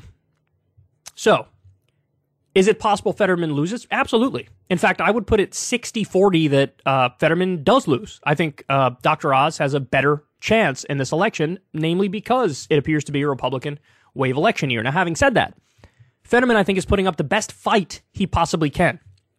And I think it's a little glib to compare Fetterman to D. Ray McKesson. As far as I know, D. Ray McKesson has had no electoral success. John Fetterman has already had electoral success. Now, beyond that, the argument that this is just, well, it's just memes and it's just online trolling and shitposting, don't agree. And here's the reason I don't agree. The heart of the message from John Fetterman is not just that Dr. Oz is a carpetbagger, which is accurate, by the way. It's an accurate attack. He is that. He is from New Jersey. But it's also that he's an out-of-touch elitist who's not going to represent working people. The line of attack is not just, hey man, you're from New Jersey. It's, you're from New Jersey, you are mega wealthy, you live in a mansion, you're out of touch, and I am a Pennsylvanian and I represent hardworking Pennsylvanians. That's the line of attack. It's a mischaracterization to say it's just extremely online trolling. It's in part trolling, but at the heart of it is an accurate argument. Now, by the way, I've admitted this before. If I was advising John Fetterman, I wouldn't have said go with a carpetbagger argument. But now watching him do it and seeing how effective it is in terms of the results, I say, oh, that was actually a brilliant argument. Because it works. People in Pennsylvania, regardless of their political affiliation, can understand and acknowledge the objective reality that Dr. Oz is just trying to buy a Senate seat from there. He's not from there. He's out of state. And again, he's elitist. He's ultra wealthy. He's not going to represent the interests of working class people. And John Fetterman will do so much better than Dr. Oz would. And so look, there's this strain of lefties who are like anti-fun. Like, okay, yeah, Fetterman can go up there and give a speech or post a 20,000 word essay, as Nathan J. Robinson likes to do oftentimes, and do a dry dissertation on the marginal tax rates. That's not going to work. That's not going to work. Now, I'm not out here saying, hey, don't discuss policy shit. I think you should mostly focus on policy shit. But I also think if you can troll and meme and shitpost and it's substantive as well and it works, well, that's a win all around. Look, I find it supremely ironic that he compares Fetterman to Bernie Sanders and is like, Fetterman should be more like Bernie Sanders. That's the implication. Bernie Sanders lost, Dippy. So it's time to improve upon what Bernie did. Yes, focusing on policy is central and important and the main thing when you're talking about politics because we want to improve people's lives. But in the process of doing that, you should be having fun. You should be attracting people. And turns out, if you have fun and you joke around and you meme and you troll, it's attractive to people. Now, that's not my opinion, Nathan. That's borne out in the polls. Now, ultimately, John Fetterman might lose, okay? And at that point, Nathan J. Robinson might turn around and say, see, it's because of all the trolling and the online shitposting. I would look at that and say the national mood and the fact that it's a wave election doomed him despite the fact that he ran a phenomenal campaign. That's how I would look at it. I just want lefties lighten up a little bit and have some fun. It's okay to have fun. It's okay to be relatable. What Fetterman is doing here is massively relatable. Not just to the online left, because if it was just to the online left, he'd be down by 25 points. And he's not. And he's not, Nathan. So it's just funny. You make this argument when he's up in the polls. Wait till he's down. And there might come a time when he's down. Again, it's a red wave election year. But he makes the argument now because he can't help himself. This reminds me of the article he wrote about Kristol and Saagar, who he's very, very critical. And there are absolutely criticisms of Saagar. I disagree with Saagar. He's on the right, or I don't know, now he might consider himself an enlightened centrist or whatever. That's fine. But you don't need to drag down Kristol to disagree with Saagar. And he did that. And now we have an effective left campaign, or relatively left campaign. And Nathan J. Robinson is I don't like this. You should do dry dissertations where you talk about marginal tax rates and bore people. How can you look at something that's working and that's fun, and is still substantive at the heart of it, because it's not just that he's a carpetbagger, Dr. Oz, it's also that he's elitist and out of touch and not representing working people, and you disagree with it? I don't get it. One of the core problems with Fetterman's approach is that it assumes voters care more about whether Dr. Oz is from New Jersey than they do about minimum wage growth. Now, that's not fair. That is not fair. It's not like Fetterman doesn't talk about policy. He, of course, talks about policy. But he's also charismatic and entertaining. And you're focusing on the charisma and the entertaining stuff and besmirching it while pretending like he's not talking about policy. Grocery prices, healthcare costs, or gun violence. Personally, I don't actually think the carpetbagger point is that compelling. Well, look, here's the thing, Nathan. I agree with you, which is why I said if I was running Fetterman's campaign, I'd tell him, don't go with the carpetbagger thing. It's not that substantive. But now, having watched him do it and looking at the results, I was wrong. Fetterman was right. It works. Because it turns out sometimes people are a little silly and they think well, if you're from out of state, you can't possibly care about the people in state, or, somehow your ideas are less relevant now and your policies are less relevant now because you're not one of us. I think that's sort of weak too, but people don't think it's weak. People respond to it. There's something visceral and innate about it. There's something compelling about that of I'm one of you, he's not. Because if a candidate had good politics but was from out of state, I'd vote for them in a heartbeat over someone who had terrible politics but deep local roots. And that's why, Nathan, that's why I agree with you on that point. That's why I agree with you that it's not a persuasive argument to me. But there are times when I feel something and most people don't agree with me. And the same is true of you. Because yes, if I saw a candidate, if there was a left candidate who I loved, who was from out of state, I'd vote for them over, a New Yorker who was in state. A New Yorker who had bad politics or worse politics but was in state. So I agree with you on the substance of that criticism, but it's also possible for something to not appeal to me and Nathan J. Robinson that appeals to the average voter, and that thing works, and that's what's happening. Fetterman is appealing to an emotional sense of Pennsylvania pride and the state's suspicion of Jerseyites. Oh, God, Nathan.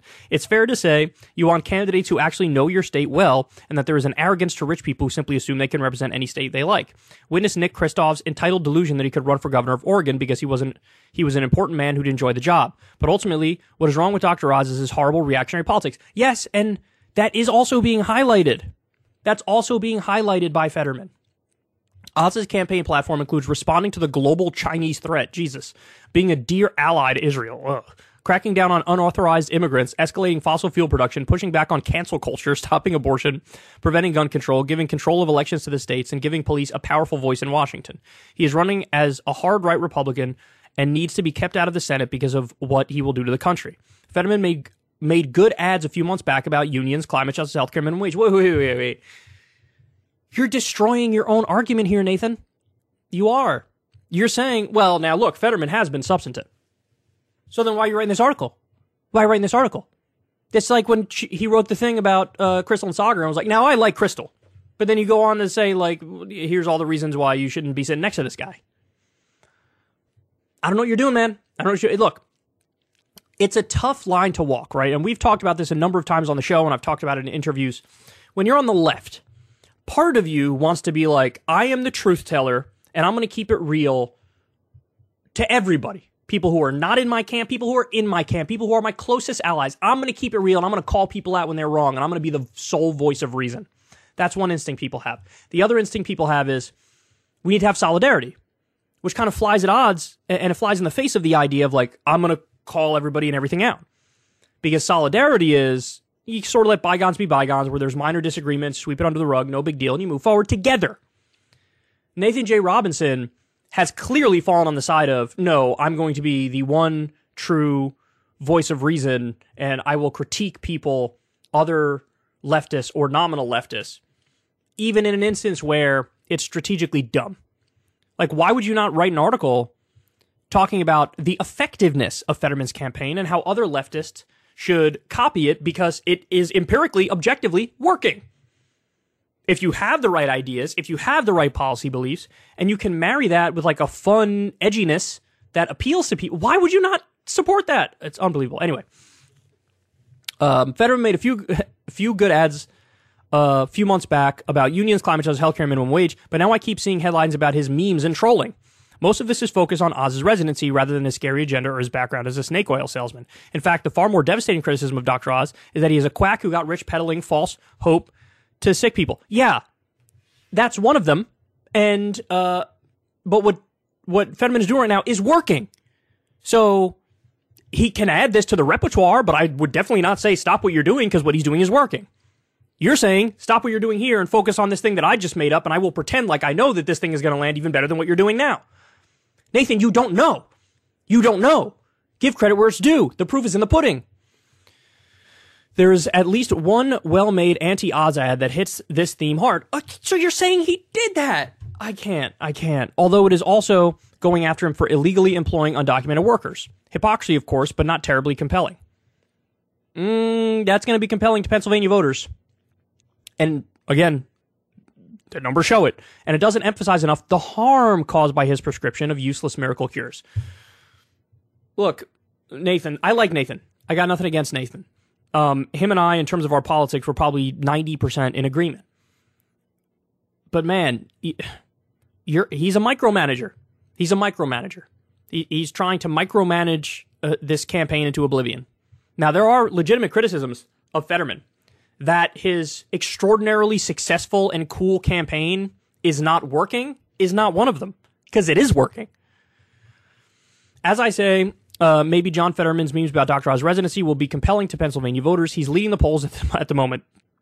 Why are you writing this article? But Democrats who want voters to come out for them really ought to emphasize their agenda rather than just mocking their opponent. I don't know why we're gonna stop reading this now. You're setting up a false dichotomy. This is a massive false dichotomy. You can do both. That's what I try to do on this show. I talk about the issues, I talk about the policies, I talk about the things that I think would help fix the country, but we also laugh and joke and have a good time, and we're silly and we're stupid and we're funny and we're edgy, and we just try to have fun with it. Nathan wants to get rid of the silly, fun, edgy, that side of it and just be serious and just talk about the agenda. Again, I love Bernie. But in 2016, I think it was basically stolen from him, and the WikiLeaks emails sort of prove that, right? But in 2020, homeboy lost. He lost. And he made a number of mistakes. And instead of looking at that Bernie campaign and saying, well, how do we improve upon it? Nathan J. Robinson's like, no, that's the only way to run, because I, Nathan J. Robinson, say so. But if you see something that is in the same spirit, but it's fun and edgy and online, etc., and it's working, why can't you just be like, oh, cool. Well, I said we'd stop reading. I'll just give it a little more. What will you do in the Senate? I want to see progressive candidates get beyond the economic Bill of Rights. I'd love that. I want them to show that they're not going to be do-nothing Democrats who think their job is finished when they beat the Republican. It worries me that a Fetterman ad that popped up for me on YouTube was all about how I should donate to help flip the seat blue, not about what John Fetterman would actually do as a senator. Issues went unmentioned. But he hasn't not talked about issues, Nathan. Look, are there criticisms of Fetterman? Absolutely. The Vanguard guys pointed out he's terrible on Israel. Criticize him all day long about that, and I'd be agreeing with you, Nathan J. Robinson. But this ain't it. This ain't it. The best criticism of Fetterman that I can think of is it was very suspicious to me that the Democratic establishment laid down their weapons against Fetterman. So Fetterman beat, who was it? Connor Lamb, some way worse centrist.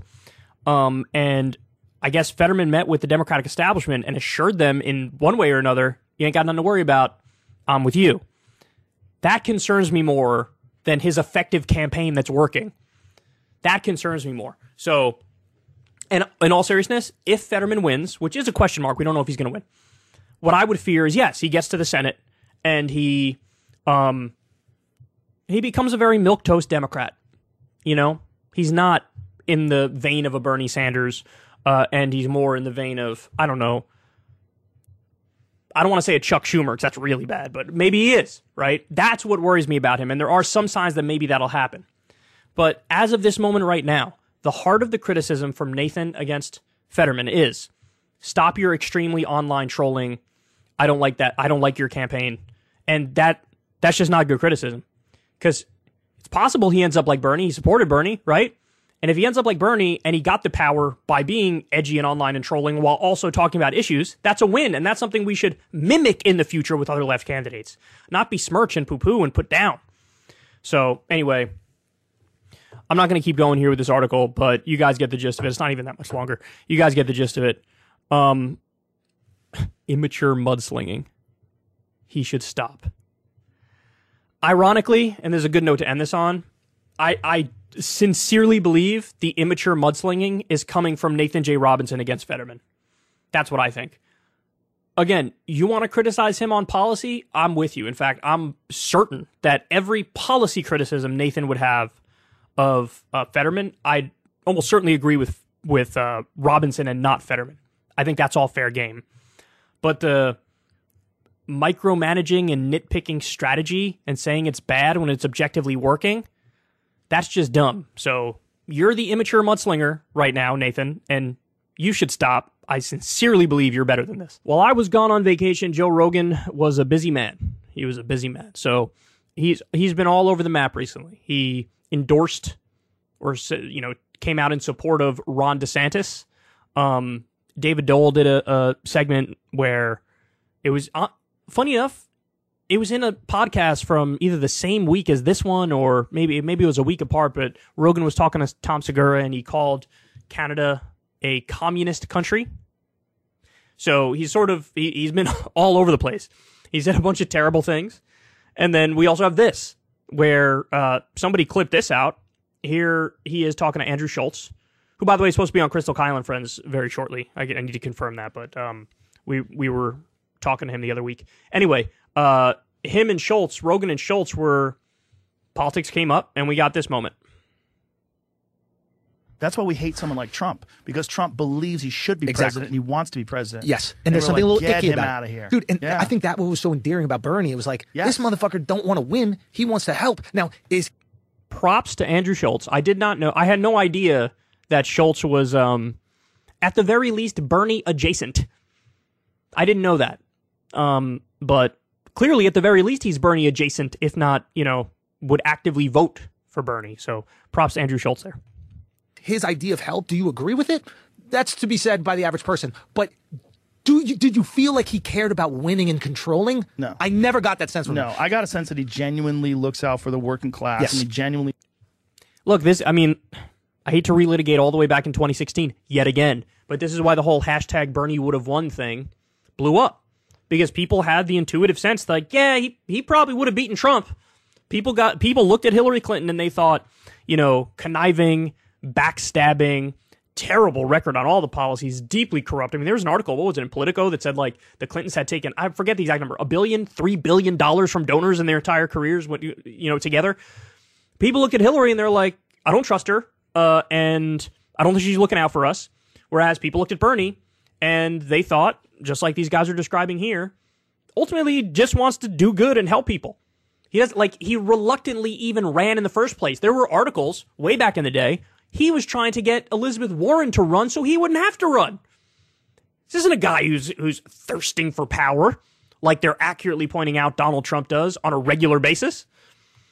He wants to help people. That's why I said that I supported him. 100%. And when he was explaining how his situation works with taxes, that they would just tax a small percentage of speculation, of stock trading, just a tiny percentage of all these trades that are happening constantly, and that money could go to education, that money can go to welfare, that money can go to all these different things that would use to benefit society. I was like, I'm in. That sounds good. Is that real? What else are you trying to do? You trying to avoid war? That sounds cool. What else are you trying to do? Trying to eliminate student debt?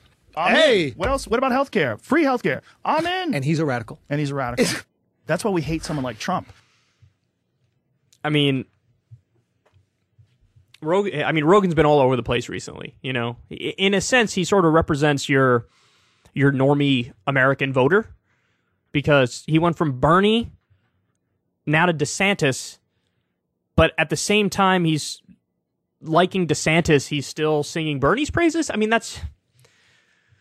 I don't know how one can do that, because, again, it's like if you're prioritizing the policy stuff, then you have to drop DeSantis, because, you know, Rogan supports a higher minimum wage. Ron DeSantis is against it. Rogan supports legalizing weed federally. Ron DeSantis is against it.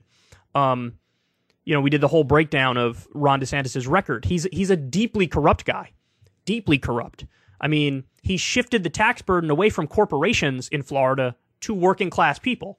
Rogan's for lower taxes on working class people, so he should be against that. So, I mean, look, there's just, in a sense, he seems confused, but clearly he still genuinely likes Bernie Sanders. And, you know, this conversation that they're having, I think, is spot on, and I think Andrew Schultz is correct as well, and clearly he's, at the very least, Bernie curious or Bernie adjacent. But this, you know, man, gotta get him back from that edge of the DeSantis trap, because DeSantis substantively, you know, I understand if you vote or think about politics based on like vibes, like who do I feel like is the most normal or the most relatable, then you could see somebody going from wildly different ideological camp to ideological camp. But nobody should think about politics that way. You have to think about it in terms of policy. And what are people actually going to implement? What are they going to fight for? What legislation? That's really all that matters at the end of the day. So now we also have, and this is on David Pakman's channel here, I'm going to speed it up to 1.25. Joe Rogan calls Trump a drugged out man baby. Now this, funny enough, again, this is in the same podcast that he had with Tom Segura. Now it's the Segura podcast where Joe Rogan called Canada communist. But he's also going to say this in this podcast. By the way, he also went on like 5 seconds after saying Canada's communist. He's like, I don't really know what goes on in that country politically. Well, then maybe, you know, calling them communist is not a good idea if you don't know what's going on there substantively. Anyway, let's see what he says here.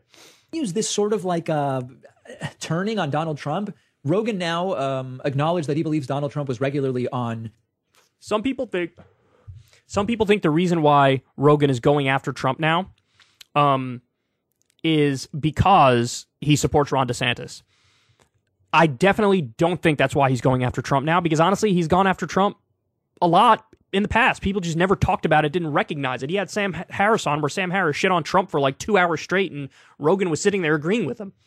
You know, I knew going back a year or more, Trump was trying to get on Rogan's podcast, and Rogan was like, I don't want to do it because I don't want to help him even inadvertently.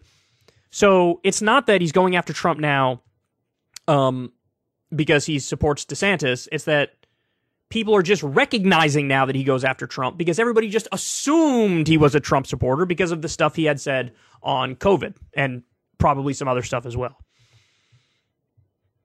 Uppers during his presidency and called him a man baby during a recent show. This is interesting for a couple reasons, which I will tell you.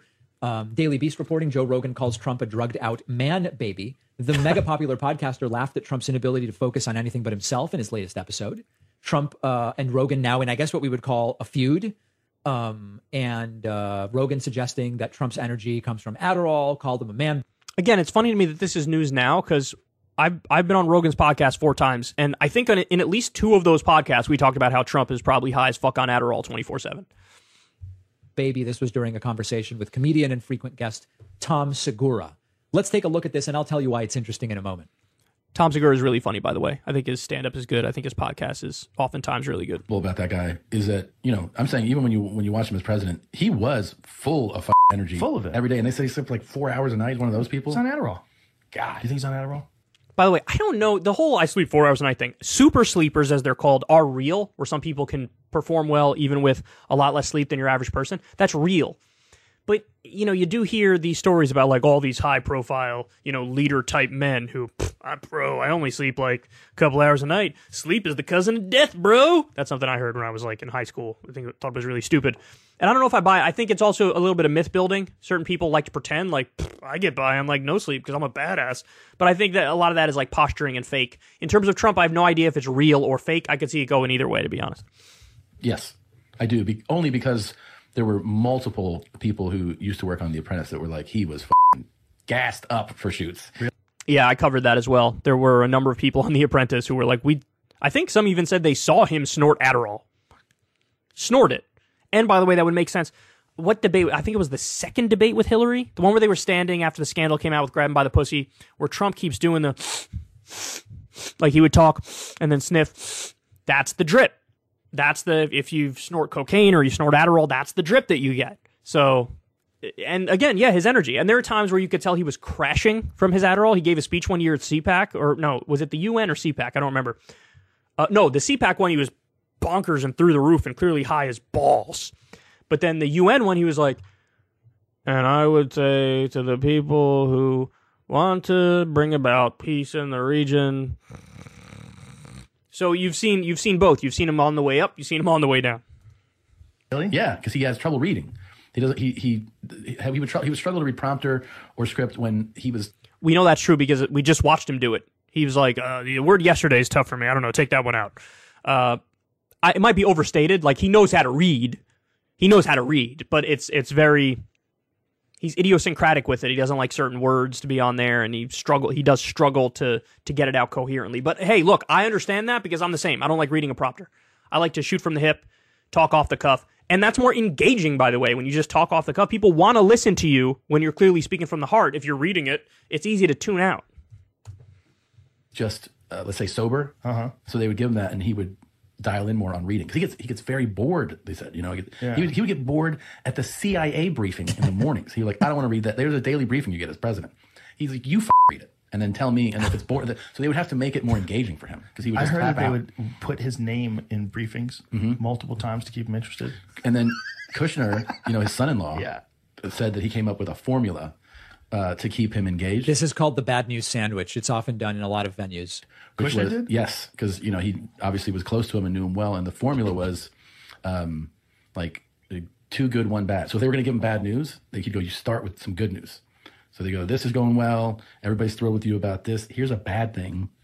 Also, people love you for this. So that's how they would tell him bad news. They couldn't just go, here's a bunch of bad news. Of course. Yeah. He's a man baby. He's a toddler. Yeah, he's a toddler. So there's 2 things here, and I think that they're both important. Yeah. All right. We don't need to dive into Packman's commentary. Not as a diss to him, but, I just wanted to show that portion of the video there of Segura and Rogan.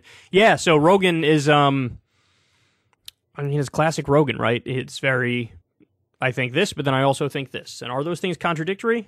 Maybe, but, this is what I think in this moment, this is what I think in that moment. And that's, people have pointed this out a number of times. He has Ben Shapiro on, and he agrees with him like 90% of the time. He has me on, he agrees with me 90% of the time. It's just the nature of what it is. But anyway, all you could do is keep, saying, hey, man, on this stuff, you're wrong, and I disagree with you massively, but on this stuff, yeah, fair point. So, hey, look, I'm happy to see that at least he still likes Bernie Sanders, defends Bernie Sanders, openly says, free college, I like that. Oh, eliminating student loan debt, I like that. Oh, taxing Wall Street speculation, I like that. That's all good. I would implore him, for the love of God, Joe, that means you cannot believe those things and then also say, and Ron DeSantis is based. Can't do it, because Ron DeSantis stands for the opposite of every single thing you just espoused. Hey, Breaking Points. I'm joined by the Washington Post's Josh Rogan, who is making his return to Breaking Points to discuss Speaker Pelosi's upcoming trip to Taiwan. Well, I said upcoming, but who knows if it's actually going to happen or not. We'll get into that here. Let's just start with the obvious. Why is Speaker Pelosi's prospective trip to Taiwan so controversial? Well, it shouldn't be controversial. The basic point that she's making is that the Chinese Communist Party shouldn't be able to tell Americans when and where they can go places. Seems like a pretty basic point. There's no Like, how dare they? What right do they have to tell Nancy Pelosi or anyone else that they can go to Taiwan whenever, or they can't whenever they want, to threaten punishment in a crisis? It just shows that the Chinese Communist Party is just getting more aggressive and more reckless and more threatening and more expansionist. And, that should shock a lot of people. Now, the reason it's controversial here in Washington is because President of the United States blurted out on the tarmac that he didn't like it, and he revealed what had been going on internally between the Biden White House and the Pelosi team for several weeks, which was their long, quiet diplomacy to impress upon Nancy Pelosi that it was just too risky of a time for a host of reasons, that the intelligence showed that, this could spark a crisis. The Chinese were taking it as an escalation, rightly or wrongly, and that the Biden administration, the military, were the ones who are going to have to deal with that. But she was just not convinced. She just didn't care. For her, this is her legacy.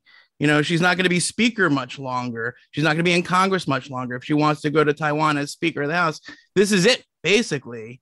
So that's a risk that she's willing to take. It's just not a risk that the White House is willing to take. And there's the rub. Can you speak to the history of U.S. elected officials engaging with Taiwan? So, for example, like President Trump very controversially called the Taiwanese, like after he was elected, the CCP did not like that. Just speak to the history there. I know pre-Speaker Gingrich visited Taiwan. Like, what's the history there? Right. Well, congressional delegations have been going to Taiwan for decades, and there's a typical playbook. The Chinese Communist Party bitches and moans, and then they back down and everyone goes on with their lives. Now, yes, Speaker Gingrich was the first and so far the only House Speaker to go. But at that time, he was in the opposition. And so it couldn't really be seen as a U.S. government action per se, rightly or wrongly. And the difference now with Speaker Pelosi is that the Chinese can't understand. They really don't believe us when we say that, like, the President of the United States can't tell his speaker from his own party not to do something he doesn't want him he doesn't want her to do. They don't get that in their system. If you defy the president, you die. You go to jail. Your whole family is done forever. So they look at that and they're like, oh, the Biden White House must be screwing with us. And from Pelosi's perspective, it's just like, oh, no, this is a thing that we should be able to do. And she's got an instinct to defend the prerogative of the legislative branch and all of that. But, at the end of the day, it's going to be the administration who has to deal with the crisis if the Chinese do something reckless, because what's changed, the direct answer to your question is what's different now is that the CCP is much, much worse.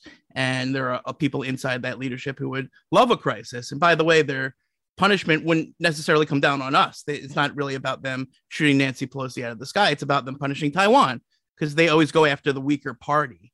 And that could be a range of military and economic pressures that the Taiwanese are going to have to deal with through no fault of their own. So I think there is legitimate risk here. And there is a discussion to be had over cost and benefits. But if you're Nancy Pelosi, you're thinking, well, I want to be I envision myself as some sort of like leader on U.S.-China relations, and that means I have to show up in Taiwan. It's going to be so important. Then none of those calculations are going to stop her. Yeah, this is so interesting because a million different questions come up. So I read your piece. We'll link to it in the show notes, obviously, but you asked a couple relevant questions. So a huge question here is just this: is China bluffing? Question. A little earlier in this interview, you pointed out they routinely will bluster and say things like that. But one could easily say, before 1914, there was all sorts of bluster, and then finally something big just happened. So how do we weigh the track record of these situations not escalating versus the risk of something finally escalating at that last second?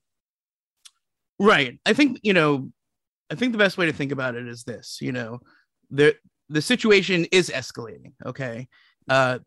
Because of what the Beijing is doing. They're constantly escalating. They're becoming more menacing, sending out more planes, doing more dangerous stuff near our stuff, expanding their military presence, building nuclear weapons, hundreds of nuclear weapons. For what reason? What do they need 500 new nuclear weapons for? It's crazy. And expanding all the time. So that's a change of the status quo. Now, their propaganda says that we're the ones that are escalating.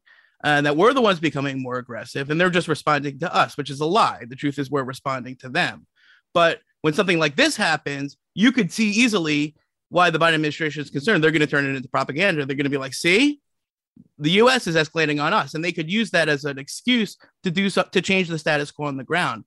If they do a flyover of Taiwan proper just for one example, or if they close off the strait, for a more drastic example, that'll be something that'll be probably irreversible in terms of its impact. And I get it. You know what I mean? Like we don't want to hand them those easy wins. And if we're going to have a crisis with Beijing over Taiwan, we'd like it to be on our terms. And we'd like it to be when we're ready, not necessarily when Nancy Pelosi happens to have a congressional recess, And so there's a chess game going on here, okay, between the Biden administration and the CCP. And Nancy Pelosi just sat down and made a move for us. And the Biden people are like, wait a second, we didn't ask you to do that. We don't like the move that you made. And she's like, tough shit. So, my instinct, and I think a lot of people, especially in Congress's instinct, is to be like, screw you, CCP. We're going to go to Taiwan and that's it. And on balance, I think the funny thing is now, because of what Biden did, because he made it so public, now she pretty much has to go. Now she can't back down. Now it would be a huge signal to Beijing that their bullying works. And then we just be living in a world full of bullying. So really, the soup that the Biden administration is in is of their own recipe. So the way to think about this then is that if the bullying worked, you could see this extend into more consequential areas long term, in the sense that it could start with Nancy Pelosi, Speaker of the House, can't visit. That's a red line for us. But then it could transit. What would be like higher stakes versions of the Chinese learning, wait, we could actually escalate rhetorically and cause backdowns to happen? Right. Well, it's not a long-term issue. It's a now issue. And it's happening on all elements of our engagement with China on all fronts. Okay. And when the NBA gets punished for the tweet of a manager who says stand with Hong Kong, that's the example. Because now they're saying Americans can't tweet what they want, or we're going to punish your corporations. When we punish forced labor from them using Uyghurs in Xinjiang to pick cotton, and they threaten Nike. Okay. And they do the same thing when they threaten universities with their funding and when they threaten Wall Street with their investments. And, that's how you have to think about the CCP. It's a huge extortion ring, basically. It's like they go around to every company and country and they say, oh, nice country you got there. It'd be a shame if something happened to it. Okay. And, this Taiwan thing is just one piece of that. And so, yeah, every time we're only as strong as our weakest link. And every time we back down, it emboldens them to continue using this tactic more. In other words, when they test our resolve, maybe the best thing to do is to show our resolve. And that's the way that you deal with thugs. That's the way that you deal with gangsters. And that's the way we have to deal with the CCP. So the next question would be let's say like the congressional executive branch theory here. How do you think the different branches should consider themselves in these high stakes quasi second Cold War scenarios? Because obviously from a constitutional perspective, the Congress is a co-equal branch with the executive. However, obviously, constitutionally speaking, the executive branch has more power over foreign policy than it does domestically. So how should Congress just think of its role in the situation? Because this is kind of where you sort of see the theory come into real clash with how the real world actually operates. Right. Listen, I've been covering Congress and foreign policy in this town for 18 years. Okay. And that role that Congress plays, sometimes a coercive one, sometimes a persuasive one, sometimes using the power of the purse, which is really Congress's core mission, is really important and has been really important historically. Just look at Ukraine. There's Democrats and Republicans been dragging this administration into doing what I consider to be the right thing on Ukraine by giving them the weapons and support that they need to save their country and push the Russians back. And that's, again, with some exceptions, bipartisan congressional pressure. It has a lot to do with that. Now, they don't always get it right, obviously, but that's our system. That's why we have checks and balances. That's why we don't concentrate all the power in one branch or the other. That's a strength of our system. That's what the Chinese don't have. When Xi Jinping says zero COVID for everybody, you can't say, hey, wait a second, maybe that's crazy because you'll die. You'll be breaking rocks for 20 years. So, I like the fact that the human beings, the voters, the people in our country have representatives who have power over foreign policy. Is really important. It's not to say they always make good decisions because they're corrupted by their, paymasters and the lobbyists and all of that. But that's a whole nother podcast. So I guess and it's about the egos. That's the other thing. These congressmen have egos. Just think of the ego of Joe Biden, who was in Congress for 50 years, and Nancy Pelosi, who's in Congress for I don't know how, probably almost all that time. They've known each other. Neither of them wants to back down. You know what I mean? On the China issue, this is legacy stuff. So, a lot of this policy comes down to politics and personalities. That's the truth of it. So for our last few questions, to sum up your position, it seems that we can debate whether or not this was the perfect right timing for Speaker Pelosi to go. But considering the bullying and the risk of rewarding said bullying, you think the trip can and should move forward. What would you say, though, the playbook moving forward should be? Because I can be sympathetic to that position, but still say the freelancing is not ideal longer term. So wait, what would you just, speaking to all our representatives, to members of the executive branch, what should our playbook be? Right. It would be nice if they had worked this out between them, and so that America could speak with one voice and we wouldn't be sending mixed signals to our allies, because it's the Chinese are going to say what they're going to say, but it's really our allies who are looking at this in Asia and being like, wait a second, do these guys have their act together? And they've got a point, so that's why I say that Biden got his staff into this mess, because he's the one first it leaked, that was a big problem, and then Biden confirmed it, and that kind of soured the negotiations. But there's a compromise to be had here. In other words, if Nancy Pelosi wants to save face, she could go after the election, just for one example of a compromise. She'd still be speaker, but she wouldn't be on her way out the door. And Xi Jinping would have already, won his third term. Maybe he doesn't feel under a lot of pressure to do something crazy in retaliation. That's the theory of the case, is that if she goes after the election, everybody's equally happy and equally unhappy, and we all move on with our lives. But if she goes, the Chinese don't have to like it. They're just going to have to lump it. Okay. And at that point, I think it's really important for the Biden administration to stop leaking on her and to start supporting her, and to just say clearly to the Chinese, hey, listen, don't do something crazy, because that's not going to be good for you. Okay. And she's going, and everything's going to be fine. And if you start a crisis over it, well, then you started the crisis, not us. And I hope they do that. So the concluding question, you just referenced this, but Xi Jinping is up for his third term, and you basically referred to this as a particularly perilous moment before that November ascension with the CCP Party Congress meeting. Can you just really explain why this specific late July to November period is so really tenuous for everyone in the environment this is happening in? To be clear, I'm describing that as the Biden administration's argument that these 3 months or 4 months before Xi Jinping gets his coronation, after which he'll essentially be, dictator for life, or for another 5 years anyway, the realization of the Chinese Communist Party is essentially a one-man rule state, like Putin, like MBS, like Kim Jong-un. Okay, that's what we're going to have in China, except the fact that they're going to have the biggest economy and the biggest military in the world. Okay. Now, what the White House is until that happens, they're under the microscope, the Xi Jinping and his gang. So anything that they see as a slight, they're going to have to overreact to. That's their theory.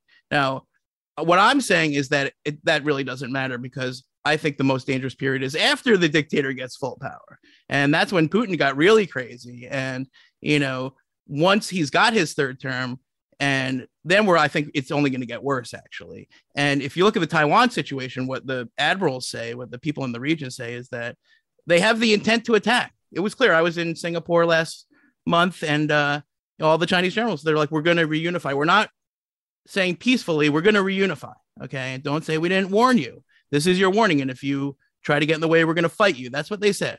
Okay. And I heard that. Okay. But the fact is they don't have the capability yet. And they're going to need a couple more years to get all the things in place, the nuclear deterrent and the landing ships and the missiles. And they're learning from the Ukraine war, so they don't make Putin's mistakes. So they're siphoning off their banks and building walls around their economy, hoarding foodstuffs, 20 times the normal imports of all sorts of basic foods. Why are they doing that? They're preparing for something. Okay. It's clear as day. So it's true that the next 3 months are dicey, but it's not like the danger lifts after that and everything is hunky-dory. Things are going to go downhill fast. And when the crisis in Taiwan does come, and it will come, we better be ready for it. And, I think we're very far from that point right now. Josh, thank you so much for joining us on Breaking Points. Really appreciate it. Can you do a quick shout out to your book, of course? Chaos Under Heaven, now out in paperback with an exclusive interview with President Donald J. Trump. Check it out. Awesome. Thanks for joining us on Breaking Points. Anytime. Hey, Breaking Points. I'm joined again by Jules Topak. We're here to talk about Instagram's big changes and why, whether or not you use the app or not. This is a deeply important topic. So, Jules, let's just start here with the conversation. What is happening on Instagram? Why is there a backlash? And then we'll kind of get into why this matters beyond just a who cares what the user experience looks like on this big app. Yeah, and social media is just a silly little thing. But yeah, so what's been happening at Instagram? It's been happening for the past like 2.5 years now, ever since TikTok started taking off late 2018 into 2019. Instagram has been trying to, replicate a lot of the features on the platform. There was a recent update that only went to a certain percent of users as a test, but it was like a full immersive feed. So basically exactly like the experience you're having on TikTok. And this was kind of a tipping point for outrage. This app now feels Quick pause, because I want to make this very clear for people. So think about your Instagram experience, especially if you've been using the app for the past 10 years or so. You just scroll down and there's a picture. There's a picture. And then sometimes there's a video. There's a reels, but you're still just scrolling through. What does this immersive thing really look like, folks? So what did these special users see?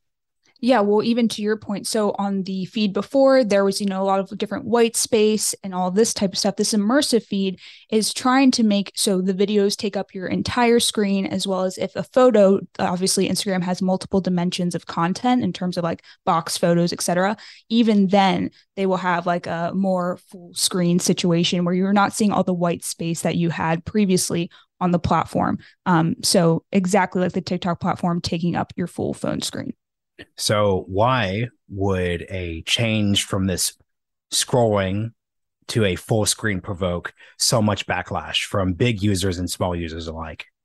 Well, I think every platform has a value add, right? So TikTok in the past, it launched in 2018. In the past 4 years, it has grown to already 1 billion users. That took Instagram twice as much time. It took them 8 years.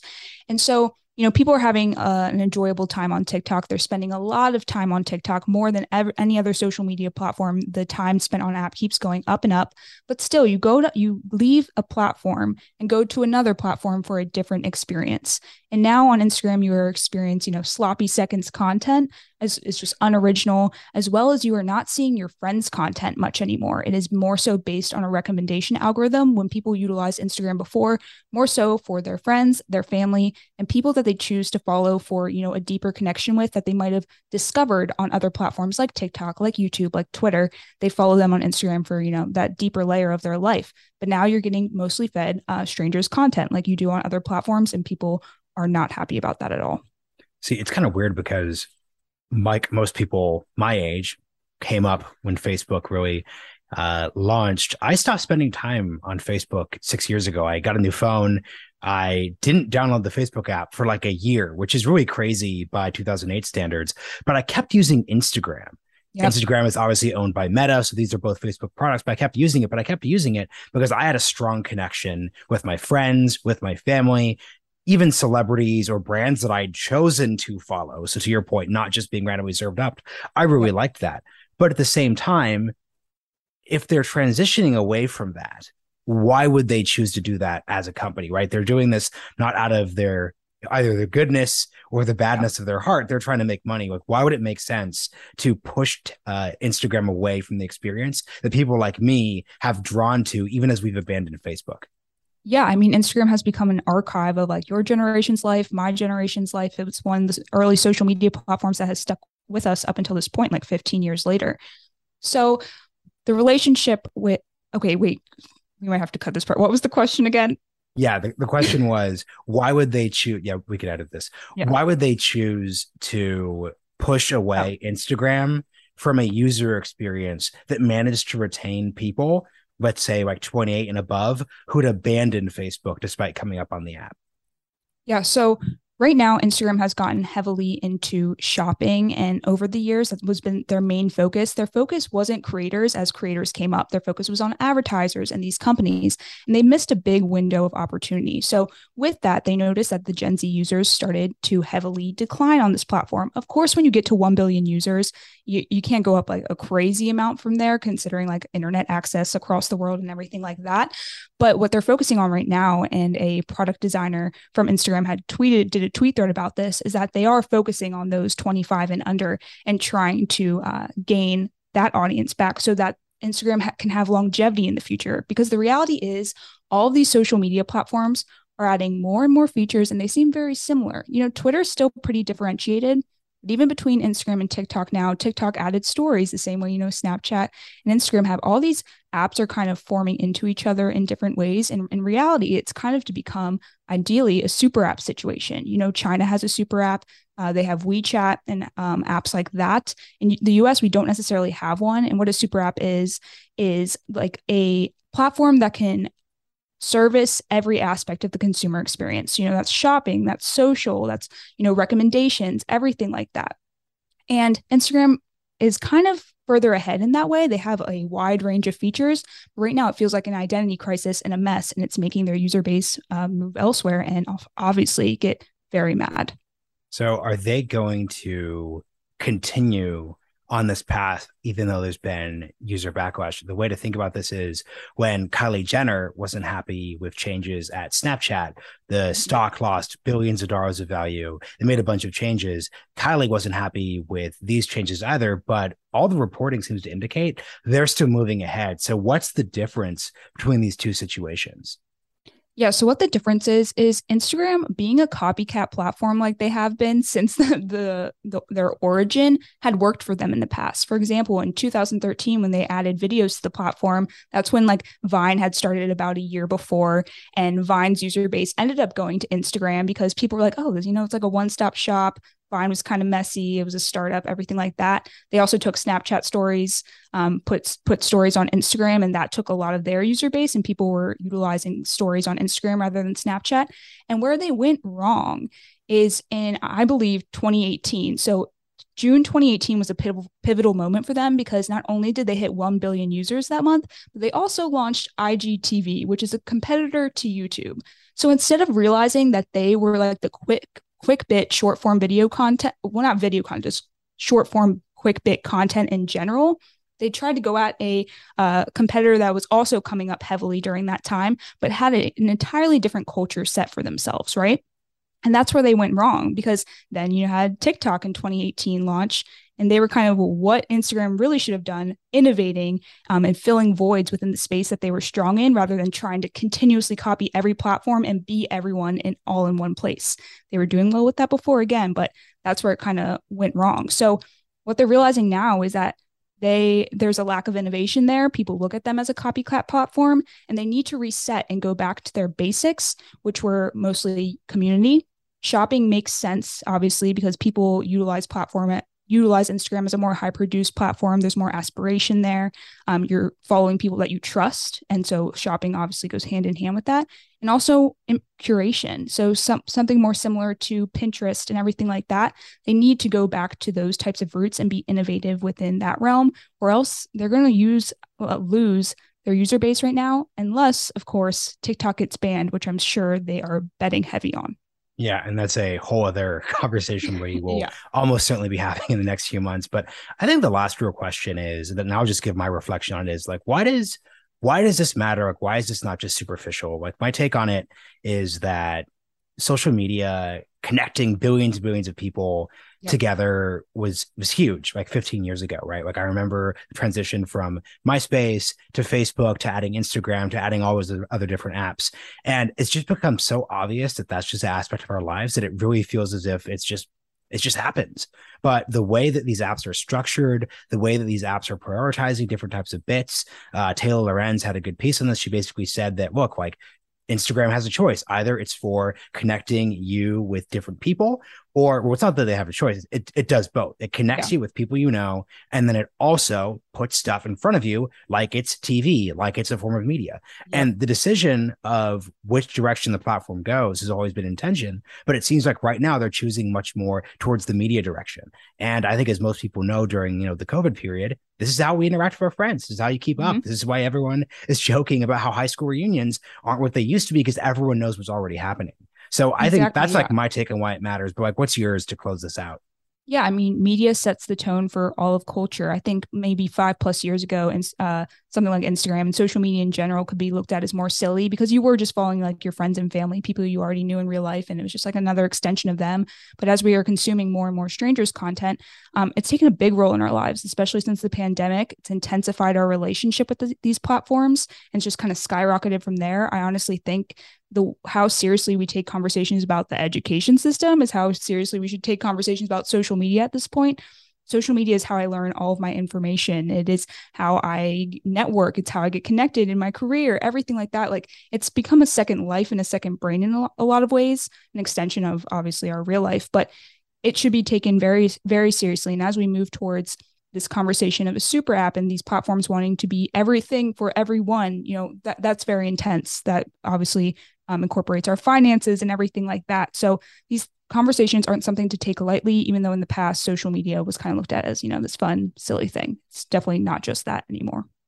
Understatement of the century. Jules, thanks for coming on the show. No doubt I'll have you back on next month because there will be more TikTok and other sorts of news and anything else that we would love to talk about. Thanks for coming on Breaking Points. Thank you, Marshall. I'm Tamika D. Mallory. And it's your boy, my son, the General. And we are your hosts of TMI. And catch us every Wednesday on the Black Effect Network, breaking down social and civil rights issues, pop culture, and politics in hopes of pushing our culture forward to make the world a better place for generations to come. Listen to TMI on the Black Effect Podcast Network, iHeartRadio app, Apple Podcasts, or wherever you get your podcasts. That's right. The Black Effect presents Family Therapy, and I'm your host, Elliot Connie. Jay is the woman in this dynamic who is currently co-parenting 2 young boys with her former partner, David. David, he is a leader. He just don't want to leave me. But how do you lead a woman? How do you lead in a relationship? Like, what's the blueprint? David, you just asked the most important question. Listen to Family Therapy on the Black Effect Podcast Network, iHeartRadio app, Apple Podcasts, or wherever you get your podcasts. Oh, hi, I'm Rachel Zoe, and my podcast, Climbing in Heels, is back and better than ever. You might know me from the Rachel Zoe Project, or perhaps from my work as a celebrity stylist. And guess what? I'm still just as obsessed with all things fashion, beauty, and business. Climbing in Heels is all about celebrating the stories of extraordinary women, and this season is here to bring you a weekly dose of glamour, inspiration, and fun. Listen to Climbing in Heels every Friday on the iHeartRadio app, Apple Podcasts, or wherever you get your podcasts.